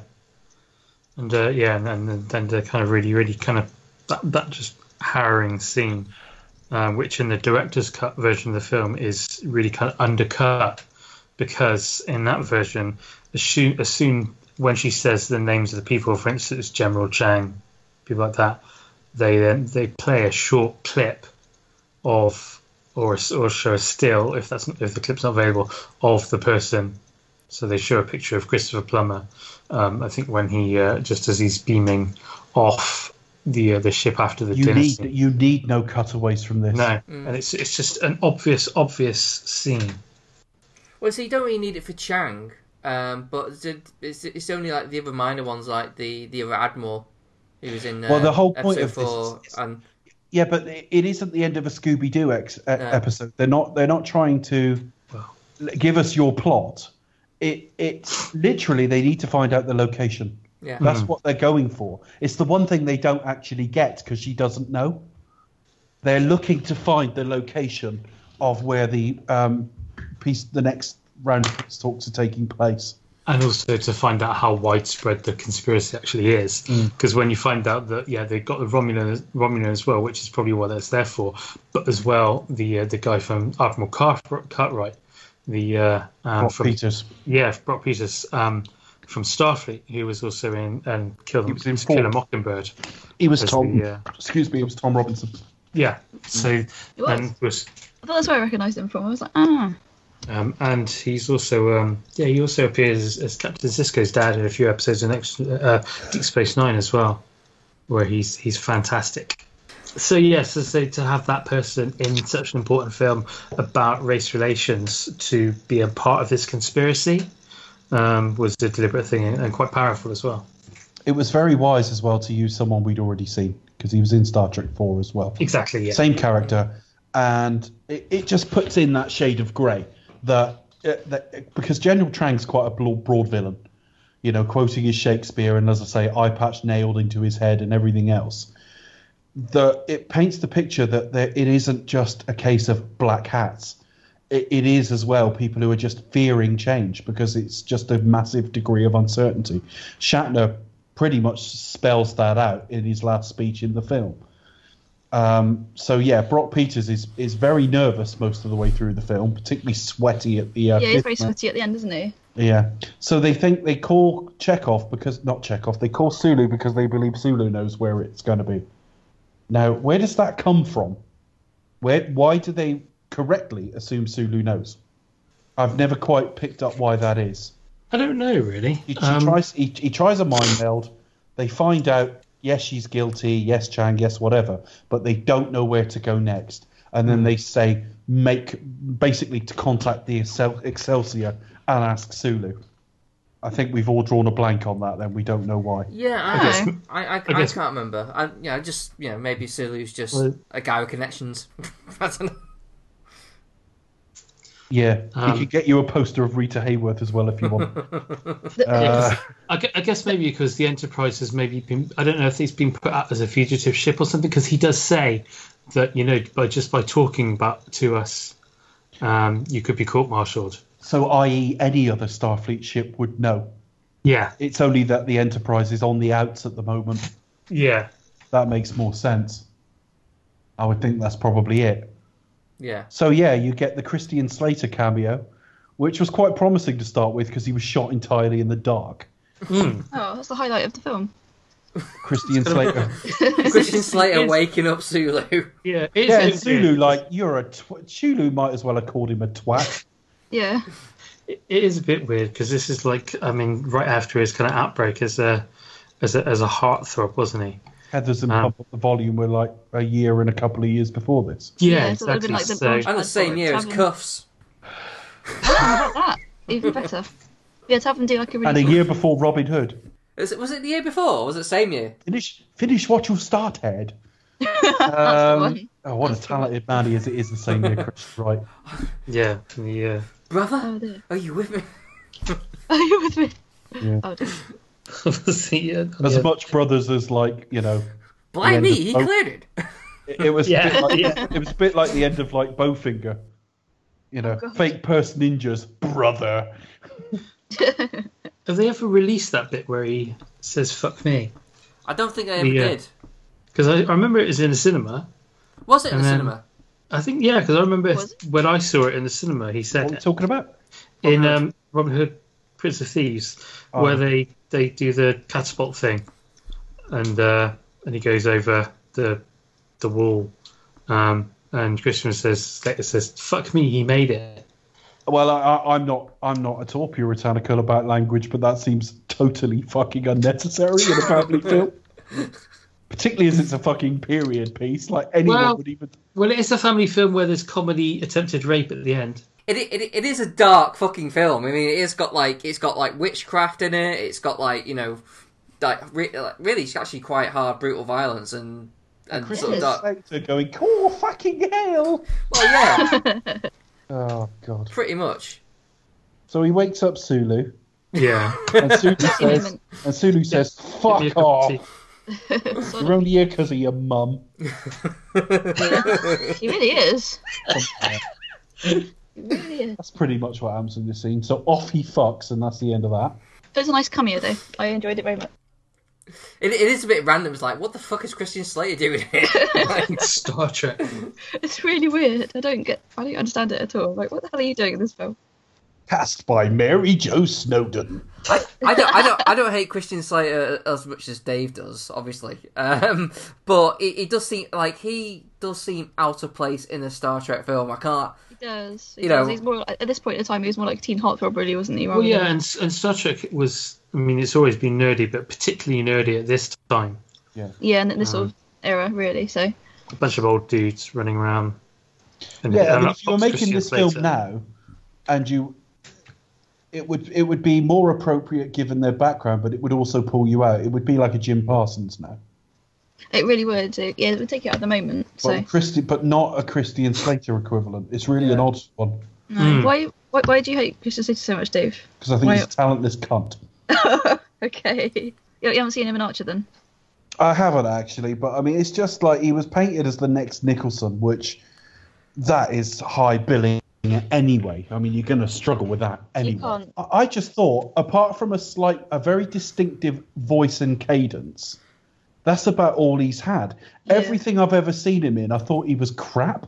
To be honest, like when people say, "Oh, he's next Nicholson," that is like lazy people not knowing what the fuck they're talking about. Oh, So- yeah. Again, But that, I that wouldn't. happens all the time. Yeah. Just- So I understand what you mean, but I wouldn't sort of blame. Although he has played Randall Patrick McMurphy on stage. He has, amazingly enough. I Yeah. think that's just why, just because he think could do a he's very good decent impression. actor, That's 'cause all. I really liked him in True Romance, and he has been decent in some films. I He's famously loathe True Romance, though. he's no Stephen Dorff, but No, Don't see he's the not. No. Actually, Stephen Dorff and him could have been separated at birth, to be fair. They could have There's been dragged at birth. similarities. Oh, that's not very nice. Cast by Mary Jo Dorff. I think there's a bunch of Mary Joes out there casting films with their sons. And Jeff Roddenberry as well. Jeff once Jeff K gets hold of the footage, he's gonna cast him immediately. This one's for you, Jeff, by the way. We miss you, Jeff. If your name's Jeff Roddenberry and you're listening to this, please write us an email. To say what? Yes, I'm he's called Jeff sent a Roddenberry. snapped addressed envelope. And then we'll read Yes. it out next week. We'll just read out an email that says, I'm called Jeff Roddenberry. And then there'll be an awkward silence and we'll carry on talking about, like, Wrath of Khan or whatever. I think it'll be funny. All right. They won't, because he doesn't and he won't, so there we are. So this one's dedicated to Jeff. The Jeffs of the world, unite. Apologies for all the effing and jeffing. Yeah, it's not like us to swear, is it? No, we Oh, don't fuck swear at no. all. Well, you don't, Becca. You told me to fuck off in one episode, but I kind of edited that before the final cut. I got her to say something again, and it was like 11:15 at night, and she was really fucking knackered. And she said it slightly wrong, and I went, Becca, can you do that again? And she went, oh, fuck you. I'm sorry, Dave. It was quite late at night for me, and I was It was, quite tired, and I was like, oh, fuck off. It's really late, and we'd had a few. I lost my patience, I'm sorry. Yeah. And of course, in her defence, she thinks I'm a twat too. we get You're lovely.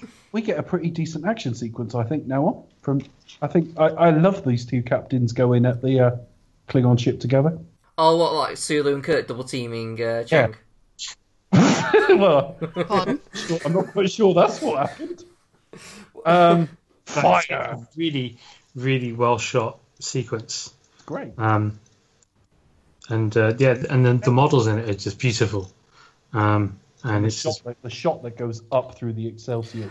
I do think they that how they manage to sort of solve the problem of hitting a ship that's invisible is kind of like, I don't know, let's just make the missile hit something invisible. All right, then fine. Bones, can you engineer it? Yeah, sure. No, it picks up on basically emissions. Yeah, because it makes sense, because when you see Sulu, the Excelsior at the start, and Sulu does his little captain's log, he mentions what they're doing is cataloguing gaseous anomalies. So they have that equipment, and then obviously later on, Uhura kind of brings it up. To be honest, I think I'd rather be steering the ship. As jobs go, he's been promoted just to log gaseous anomalies. But then Uhura says that So you've got all this equipment for logging gaseous anomalies. Yeah. That ship you've just told us gives out a gaseous, basically, byproduct of plasma. Why can't we use the equipment to do that? Yeah, and it gives Uhura something to do. Yeah, apart from her especially after very sensitive linguistic skills. Oh, see, that's the one thing where I really like the kind of some of the direction they took with the Uhura in the J.J. Abrams films. Well, they made her smarter. Exactly. It's kind of, this is the ship's and she's communicator. involved in the action as well, isn't she? She's like who's been there for however long everyone else has been there. Yeah. She's almost like a glorified kind of secretary anyway, the way some of it's done. Yeah. And then kind of this big thing where, oh yeah, we're just going to get out all these old books because we wouldn't be able to do it on these computers, despite the fact that and not only that, why doesn't she know how to speak Klingon? If you go to France, right, and you've only got a little bit of high school French and you can't really remember, you might take an English to French dictionary. You wouldn't take an English to French library. How many fucking books do they need? If you're in a time of war and you're flying around with all these enemy ships about, then surely you want to be able to deduce enemy transmissions. Well, surely you would say, computer, translate. Yeah. It's got Majel Barrett's voice anyway. Yeah. It doesn't. That really upsets me. It's like, why doesn't she know? And it reminds me of I think it's Blackadder Goes Forth, where they're talking about Boto Gorge, and it's where am dat warty melon? And I'm thinking, it's just like what they've basically gone. They've gone, give us your clearance code. She's gone, where am dat warty melon? And they've gone, yep, sounds fine by me. They took half an hour, got all the words wrong, and have a Terran accent. But yeah, that sounds cool. And then the laugh at the end. Bond, obviously. I do like that though. I actually quite like that though, because the moment she cuts that laugh off is brilliant. She just goes right, and she's really pissed off. Yeah. Boring conversation anyway. Poor Uhura. But yeah, there's this back to the space battle, and like you said, the shot where they go right through the Enterprise's hull is brilliant. And what I love is they go right through the hull. I think they go through the hull of the Excelsior at one point as well. And what I love is it cuts to the bridge just before it hits, and just a split second too soon, someone dives across the screen, and it hasn't. It's only a matter of a split second, but it's like laugh out loud funny once you notice it. And it destroys the kitchen as well. It destroys the kitchen, yeah. It's like if we've made this new set. I like that. When earlier in the film they're looking for gravity boots, and he looks in a saucepan. I'm thinking, it's not likely, is it? Yeah, we're giving Chekhov another time to get his V's and his W's mixed up. Yeah. I know, simply vaporize them. Yeah. But but one of the things I did notice, like the dining room explode in the Enterprise, where they had the meal previously. I noticed that. Oh yeah. So I thought that maybe that was like a symbolic or something, like maybe saying like, oh, the the negotiations. The getting fragile piece we were holding over dinner, sort of thing. Yeah. But Or it may just be they had limited sets, so we'll just blow this one up. We'll just reuse another one from previous times. Yeah. But yeah, basically Sulu comes in and saves Kirk's ass by giving him a distraction, essentially, like giving him 2 ships to aim for. And while Bones and Spock fumble around with a missile for them to fire. Yeah, they're just basically buying time while that missile is retrofitted and put into the... And then he's just going on and on and on about Shakespeare. Yeah. It's like, here's another quote. Clearly enjoying himself, though. He's there, like, spinning around, going... Thank fuck Shakespeare's out of public, out of which copyright. play shall I quote now? He quotes all the plays. And then and then again, Kirk is really, really angry when he says fire. That final, and he even puts his knee up. Yeah, he does his Viper. Approaches his fist. Fire! Brilliant scene. I think it's interesting how it's only like the Klingon characters who quote Shakespeare, rather than any of the human ones or Terran ones. Well, you know, you've not heard Shakespeare until you heard it in the original Klingon. That's it. No, I just think it's interesting though. So Romeo and Juliet is just really fucking aggressive sex. It's really great. But they blow the ship up with that horrible to be or not to be line, which I'm not that keen on. And then I do find the last bit inadvertently funny because they're already sort of starting this conference. It's meant to be peace talks, but it's more like a party conference. They're sort of taking turns to speak. it is. And they've got someone there ready to try to assassinate the Chancellor. Oh, sorry, the President. Isn't it the daughter they were going to assassinate, or the... I think they would have. I don't know. I think because they aim it at the president, and then they aim it at someone else in the once Kirk dives over him. They did have they were trained on her at one point. Well, I think they were trained on Valeris at one point actually. It would have been shut her up, really, wouldn't it? It would, it would have been, kill all the... No, I think you're right, 'cause I think the plan was, like, kill someone... What I love is, they are getting too old by this point. And as I say, it doesn't hurt the film, but don't drop Scotty at the bottom of a fucking stairwell and say, run, fat boy. That's just, like, silly. I like how he's the one who just kicks in the door and just shoots like that. Yeah, it's really funny, and... Because I'm not going to fat shame anyone. I'm really not fat myself. But, no. But James Doohan has put a lot of weight on in this film series. He's now quite old as well, comparatively, and they drop him at the bottom of a stairwell. And Shatner's dive is quite funny as well. It's clearly a really fucking tautly sprung trampoline just out of shot. But it's great, and he gets up, and it's a little cheesy. It's a little bit... It's very stereotypically this whole scene, isn't it? I expected Rocky to come in and say, if I can change, and you can change. You can change. It's over very quickly, isn't it? I just love how Kirk kind of like inadvertently just gate crashes the whole thing and just makes it all about him. It's like it's a speech. It's like, but someone was already speaking, Kirk. It's not all about you. Goes, we're just afraid of change, and I'm just thinking, yes, that's in line with the themes. But I thought in the next line he was going to moan about the price of TV licenses, and then we couldn't wait to be 75, so they were free. It's a bit Ooh, it's going to be a bit nippy. and it's like, people are afraid of change, and then she immediately is like, oh my god, this is like the best thing ever. Everything is fine now. You've restored my father's faith. And then it's like, he restored my son's. It's like, your son? What? I often joke about it, but in all honesty, I really wish they'd done thumbs up freeze frame. I think that would have been more appropriate than in any film we've ever covered. It is quite a cheesy scene, and it's got the kind of nice heartwarming music, and you see Scotty and Sulu just go up next to it. and stand either See side. Scotty sort of, check his pacemaker. Have you ever seen Bridesmaid. Have you ever seen Tango and Cash?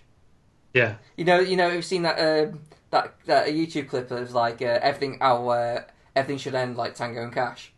Right. They do they clasp hands at the end. It goes like a freeze frame, and it kind of like has that like sort of really cheesy 80s rock music. Like, I should. I'll send you the link. But I just pictured that in my head. Sorry, carry on. I sound like an idiot. No, it's absolutely fine. So yeah, it is a little bit. It's a bit, the way it looks, the way like Sulu walks through, still holding his phaser to all the applause and that. Yeah. It's like it's a bit like the Fonz coming in during Happy Days or something. And he's got a massive grin like on his face as well. He's really happy with himself. He does look really happy with himself. And when and the thing is, right, when they get back on the ship afterwards, and he says goodbye to him, it is like the end of This Is Your Life. He's got like the Excelsior crew are all fucking there to wave him off. I was just thinking, like, this is weird. There's one interesting bit in the director's cut of the film, which you mentioned Scooby-Doo earlier. There's a scene earlier where the president is discussing with the ambassador and stuff about Kirk being on trial, and what happens then is Admiral Cartwright comes in with this guy who is actually played by Rene Auberjonois, Odo in Deep Space Nine. Yeah. And this guy is called Colonel West. So it's a kind of reference to the Oliver North thing. Yeah. And he basically brings out these plans to rescue them and says we can be in and out before they know it. And then they said, well, what happens if the Klingons find out? And he just says, frankly, so we can clean their chronometers. And then at the end of the film in the director's cut, they see the assassin lying on the floor after being shot out of the window by Scotty. Worf is there, walks up to him and says, "This is not Klingon blood," and they pull his mask off, and it's that guy, Colonel West, underneath. Oh right, that sounds Scooby-Doo awful. Movement. It's like the Scooby-Doo ending. I'd have got away with it if it weren't for those pesky kids. These meddling Klingons. Michael Jackson's last words, by the way. Oh my god. Is that legal issues at all? Was that too soon? Yeah, it's only been 7 years. Yeah. I think they will come after us because no one's ever accused them of kiddie fiddling before. No. We might have a visit from Macaulay Culkin and Bubbles. Okay. Macaulay Culkin and Bubbles might turn up. Becca would want to interview them. They're famous.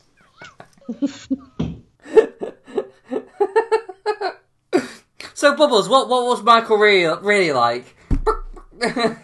Sorry, Is that in their interview? I know. I'm I was sure kind of chimpanzees- laughing at kind of made chicken noises. I'm sorry. I'm sure the chimp was much more intelligent than Macaulay Culkin. Yeah.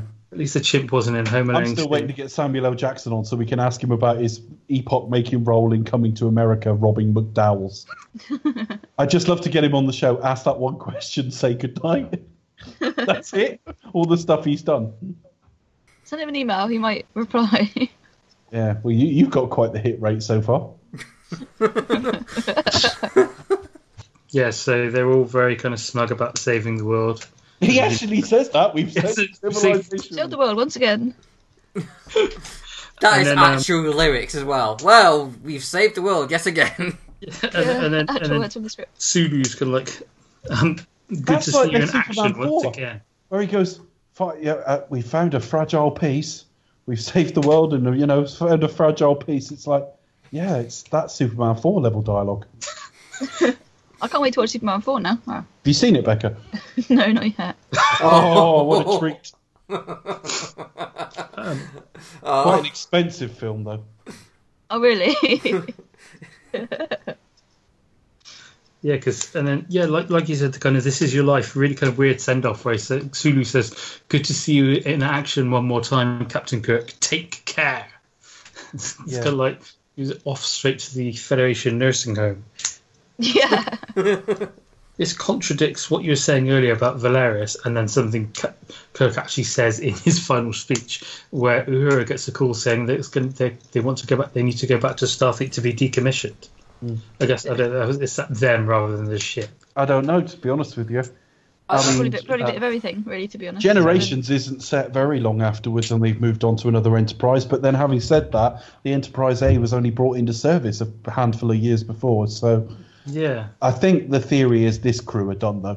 Yeah, and there's the because their retirement date is always I think at the same time. I think that's what they 3 months' mean. time. I think that's what they mean. I mean, the crew really need to kind of bring in the ship for kind of like. Having said that, if you hadn't had the Valerius scene where he says, "I'm done with this ship and I'd like you to replace me," if you took that one scene out, I'd assume they meant the ship. Yeah. Yeah. Yeah. How many times are going to decommission the Enterprise and and bring it back? Then, Yeah. It just seems like such a. It's just like you've it's got just a an excuse starship for an encore now, isn't it? They're retiring just to make a comeback. Oh, go on then. It's like you got one last hurrah. Yeah, just use it. I keep getting Red Dwarf flashbacks tonight. Just had to say one last goodbye. The new season of Red Dwarf really good, by the way. It is so far, yeah. Yes, really enjoying it. But that's another podcast for another time. Yeah. Yeah, it's pretty good. But I did like this with the signatures and the final speech and all that. Yeah. That was really good. The go to hell. It is a little bit emotional. Oh yeah, absolutely. And the kind of the fanfare, and Spock says, "If I were human, my response would be go to hell." I know if I were human. That's a bit Next Generation humour, isn't it? Well, it is it's in First Contact as well, isn't it? They rip it off in First to hell with Contact. our orders. Oh yeah. To hell with our orders. It's only been like 2 films, and they rip it off again. Although, if they wanted it to be totally Next Generation, when he said that, you'd have got a reaction shot of a cheesy smile from Troy. That's what you normally get when Data says something funny. And Riker winking at her. Yeah, just before he puts his leg up. And intimidates Helmsman with his groin. And then, the final speech is really nice, and where he kind of puts in the Next Generation kind of when a man or no one has gone before. Yeah, is really nice. Yeah, I love it.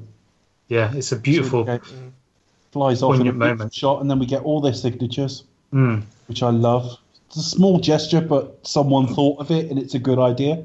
Just so we don't have to go to the conventions and pay 50 quid a head for. Just take a photo of that, print it off. You do think that's nice handwriting? I've got Walter Koenig's. Have £200 to have a photo with the guy who played the second Jawa from the left. Who do you reckon has the nicest handwriting out of all of them? I seem to remember James Doohan had the nicest signature. Or the Shat, I can't. Yeah, I quite like the Shats because it was quite him and Koenig's were quite. They flow, don't they? They're quite legible for a start. Yeah, you can actually read them. You can read what they say. James Doohan's was quite nice. The Shats was pretty good. Yeah, nice big fanfare on his. Yeah. James Doohan, brought to you by Ginster's Pasties. James Doohan, the only one who refused to be in the Futurama episode. Very, very bitter towards. Bear in mind, he died in 2005, and he did have Alzheimer's. Futurama didn't start till about 99. By the time, I don't know if he had health issues by then. But he probably wasn't well enough to do it. I don't think. Very bitter about the whole thing, about the whole Star Trek thing. Anyway, George Takei does not like William Shatner, but he's a professional. You could not tell watching this film. And as Charlie said, he was man enough to admit that Star Trek V, which it would be quite easy to disavow because it's got such a poor reputation, it would be quite easy to go, and they gave it to that Shatner and he fucked it up. But he doesn't. He doesn't say that. And Walter Koenig doesn't say that either. James Doohan, on the other hand, yeah. So is it just purely based on Shatner? Like, that's why he hates Star Trek? Yeah, pretty much. The thing that probably gave him the most money in the career? Well, you're forgetting his role in... Yeah, I'll get back to you on that. Doohan Doohan had the cameo a couple of years later in National Lampoon's Loaded Weapon 1, which also had Shatner in it. Yeah, basically playing like Scotty. Yeah. A year later, he does play Scotty again in the Next Generation episode. Yeah. And he popped up. And he is in Generations. We will see Scotty again. Oh yeah. The story behind that, because we see Scotty and Chekhov, and it shouldn't have been those two, but we'll get to it. But yeah, it means he had to work with Shatner again. Oh dear. Yeah. Had to CGI them next to each other. He's actually really quite bad in that. Oh yeah, absolutely. Do you think it sold him the fact that like, yeah, you're gonna have to work with Shatner again, but you get to watch him die? Yeah, there's a line he says there that definitely sounds like the person it was written for. They're phasing in and out of the space-time continuum. Is that one? No. The line that's really bad is where he says, like you always say, if something's important enough, you make the time. The Gandalf bit, yeah. That's really shit. Yeah. But Captain, is there something wrong with your chair? That is a Spock line. Yeah. Are we done, folks? We've hit the end of the film. We've not had fun facts. Hang on a minute. There are fun facts. Cry havoc and let slip the facts of fun. Come on, Carl, chat back. 50.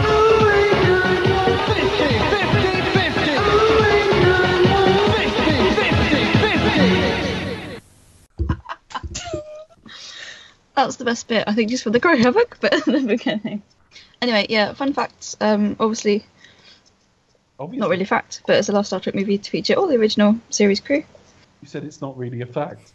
It's fact, but it's not really fun. What is it? It's an old wives' tale. They actually made another 7 films, but they didn't release them. It's a myth. They show them at Christmas parties. In all the same film, obviously they appeared in separate movies, but. Well, yes, that's called having an acting career. That's not what I meant. I'm sorry. So not appearing in this movie. So not appearing in this film. A fair number of them came back, though, did they? Because DeForest Kelley was in the Encounter at Farpoint. That was before this, though. Oh no. Encounter at Farpoint was 1980. Yeah. No, you're right. Yeah. This was DeForest Kelley's last acting role, I believe. When was Unification then? Unification was the following year, so obviously he came back. And Relics was what? Relics was the year after, or it might have been the same year, but it was later that year. It was season 6. I know a couple of them have been in the fan shows. Sulu was in. George Takei was a Sulu in an episode of Voyager. Yeah, which was about. Which was a flashback for Tuvok. Yeah, but it was actually around this film, wasn't it? Because it retrograded him so that he was on the Excelsior when they hit that wave. Obviously, they looked at the box office returns, found, Christian Slater hadn't tapped that parrot dollar. It's crap anyway. Okay, on with the factage. Obviously, this film was to chime in time with the 25th anniversary of the series. And obviously, it was very then current with the themes of the Cold War, etc., etc. This actually didn't win, but was nominated a couple of Oscars for Best Makeup and Best Sound Effects. It's the only Star Trek movie to win the Saturn Award for Best Sci-Fi Film of 1991.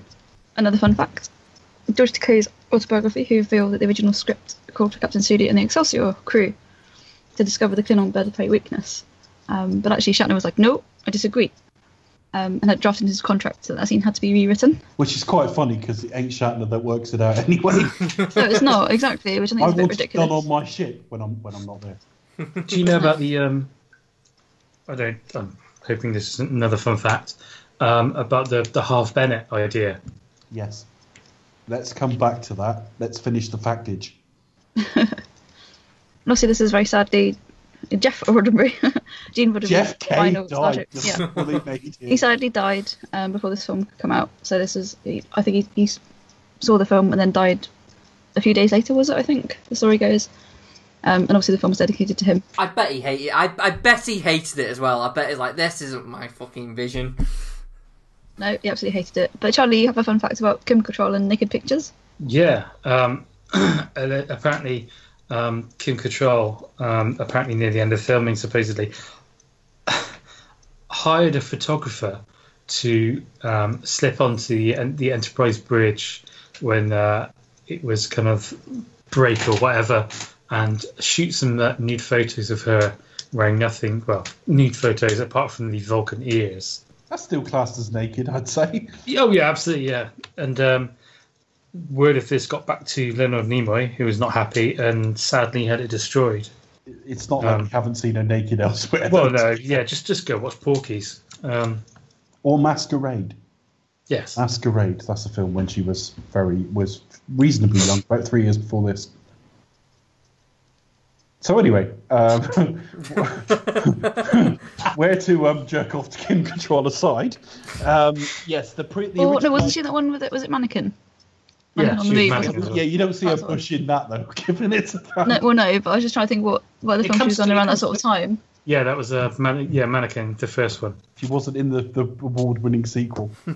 Mannequin on the Move with Christy Swanson, aka the first Buffy. We don't see her in the Buffy either. The original idea from this film, Charlie, as you brought it up.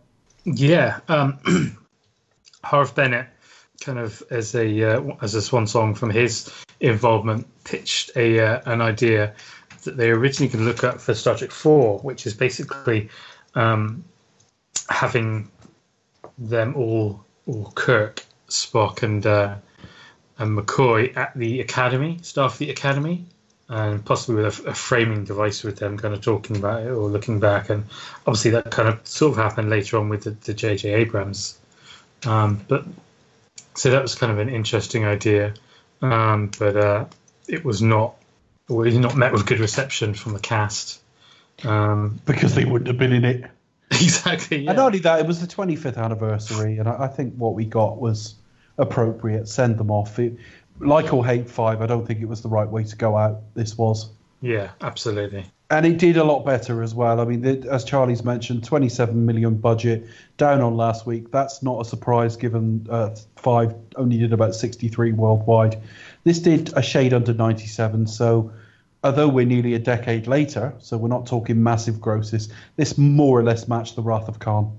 Yeah, it was interesting seeing the the kind of hype being this. I remember seeing, I think it was the National Enquirer. I saw it in the newsagent and just bought it specifically because it had this piece all about the film and how it was the last film with the original crew. Was there an element of excitement, the fact that it was Nicholas Meyer returning from Wrath of Khan again? Was it like, oh my god, it's going to be good, it's going to be like the same guy to Khan? Was there that level of excitement, or was... There probably was. I don't know. I was too young at the time to really kind of get that much into that, although I do remember... You have to bear in mind, the last film wasn't very successful. The grosses dropped last time as well. And The Next Generation is now in its prime. So in some respects, and as I've commented during the review, despite the fact I've been very, very complimentary, they're too old. So I think there was a bit of a feeling this might be a step too far. And then it came up, and people like Star Barry Trek Norman, 6, a step too far. Yeah. And then of course, and there, yes, Star Trek 6, impulse only. But then it came out, people like Barry Norman were still kind of fairly influential in this country, and he gave it a very good review, and it started getting extremely good sort of notices. And it's well thought of to this day. Yeah, I actually remember the first bit I saw of both Generations and First Contact was on the Barry Norman show when they used to do have the clips over the end credits, which was interesting. It was interesting at the time of I'm not sure exactly when it was, but they had the Simpsons episode, Itchy and Scratchy the movie, which had a trailer for Star Trek 13. So very tired. So very tired, yes. And that was literally, that was November 1992. So not massively long after this film, really. Yeah. So you can see how their age was very much a kind of pop culture thing at that time. Yeah, definitely. So I'm glad that's it now, but they've gone out the right way. Gone out very well. And guys, it was Valeris what did it. Don't say. Mystery solved. Okay. The mystery, it wasn't really a mystery. I always thought it was Savick. Kirstie Alley was offered it. She said no. She's too famous by that point. Yeah, but I I guess- don't know. But what did she really have going for her? I mean, she was only really like TV actress. Well, no, I say only, but that's still successful. Cheers but, was the biggest show in the world at the time. Yeah. When was Look Who's Talking? 89, Oh 90. yeah. Because that was a massive film. That was popular. Yeah. The voice of Bruce Willis going lunch and looking at tits. The third one, not so much. That's some subtle comedy there. The Beach Boys and Sperm. Oh God. That's quite a collaboration album, that. You got the Velvet Underground and Nico. And the Beach Boys and Sperm. Was it Roseanne Barr, the second one? I don't know. Yeah, wasn't she like the sister? And then there was the dogs in the third one, which is fucking awful. So I'm guessing we're not going to be taking on the Look Who's Talking series. I don't know. You No. see, John John Travolta was Travolta in on it. Yeah, he such was a in high it. before Tarantino came along and ruined it. Yes. I thought the dogs was quite funny though. It was terrible, but it was quite funny. Yeah, but we make allowances for your sense of humour, Becca. Cheers. Becca will like this. Was the dogs one set at Christmas? Directed by Maybe- Shane Black. Yes. No, really. No. Shane Black's Look Who's Talking Now. No, I know. I'm joking. No, that sounds like a film I actually want to see. Obviously, no. I would see that film as Starring well. Ted Danson, Edward Snowden. Edward Snowden, and Falling off a chair. cast by Mary Jo Slater. Snowden. Danson. Starring Jeff Roddenberry. Yeah. Exec producer Jeff Kay. Oh, Jesus Christ almighty. Just a reminder again, this one's for you, Jeff. Rip. Yeah, not let rip. Although that was halfway between a fart noise and a zip being done up. No, it sounded like, suddenly, being too Maybe, morbid. maybe you were just flying low all the way through the show. And you've just noticed the draft. No, pyjamas, actually. Oh, wow, there you go. So, no draft. Yeah. With a hot water bottle and my dressing gown. So, nice and tasty. Whoa! It's a sexy That's- image. I was about to say thanks for that information. But- That's gone in the spank bank, hasn't it, Chris? But, I've gone on a holiday and been, 25 degrees temperatures, come back here and it's 12 degrees. I'm like, oh, God. That's a bit chilly. No. And on that bombshell, Where can we be found on social media, people? you can find me at the Pasty Kid 1976 on Twitter, sometimes accidentally posting for the Do You Expect Us to Talk account, as I did earlier today.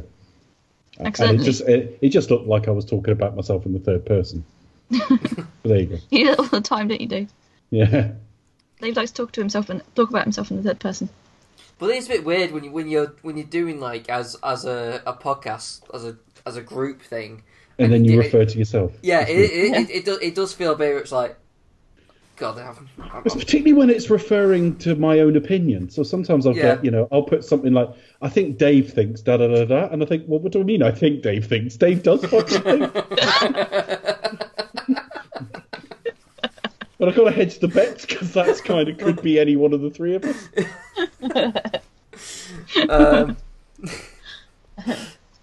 You can follow me on Twitter at Cinematronics. And you can also find this website at cinematronics.co.uk where this podcast is, as well as my other podcasts, which I barely update, but there you go. You can find me at Films on Wax on Twitter, and you can go to the website, which is filmsonwax.thedigitalfix.com. When he switches his computer off at the night, he just whacks off.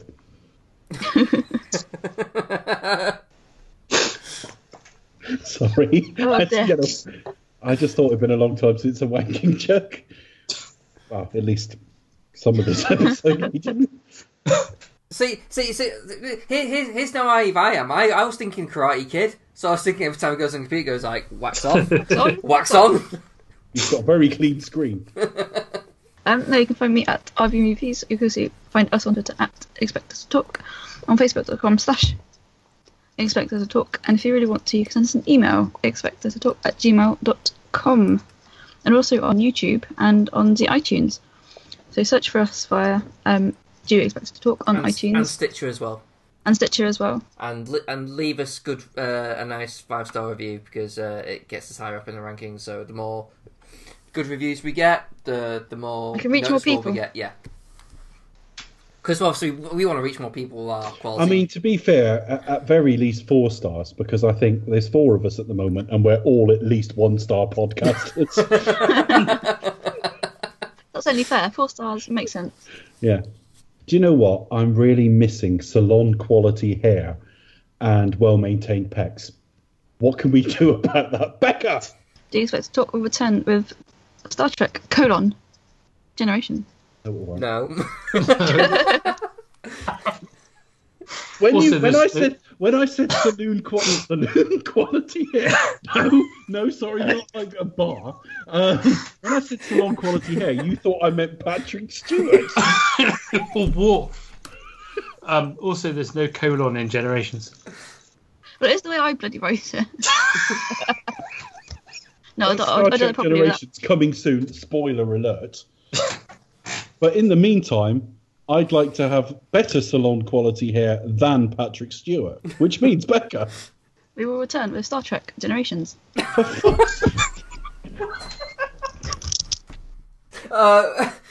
It's so not.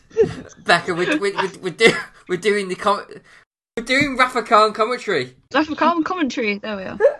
All right. Obviously, for a clean edit, because I'm leaving none of this in. Honest. With Charlie giggling like a schoolgirl.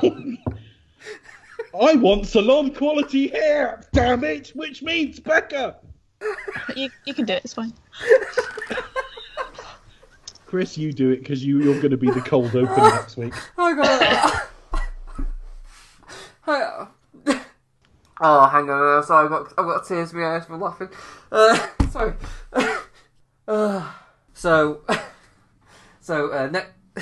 So next week is Rafa Khan commentary.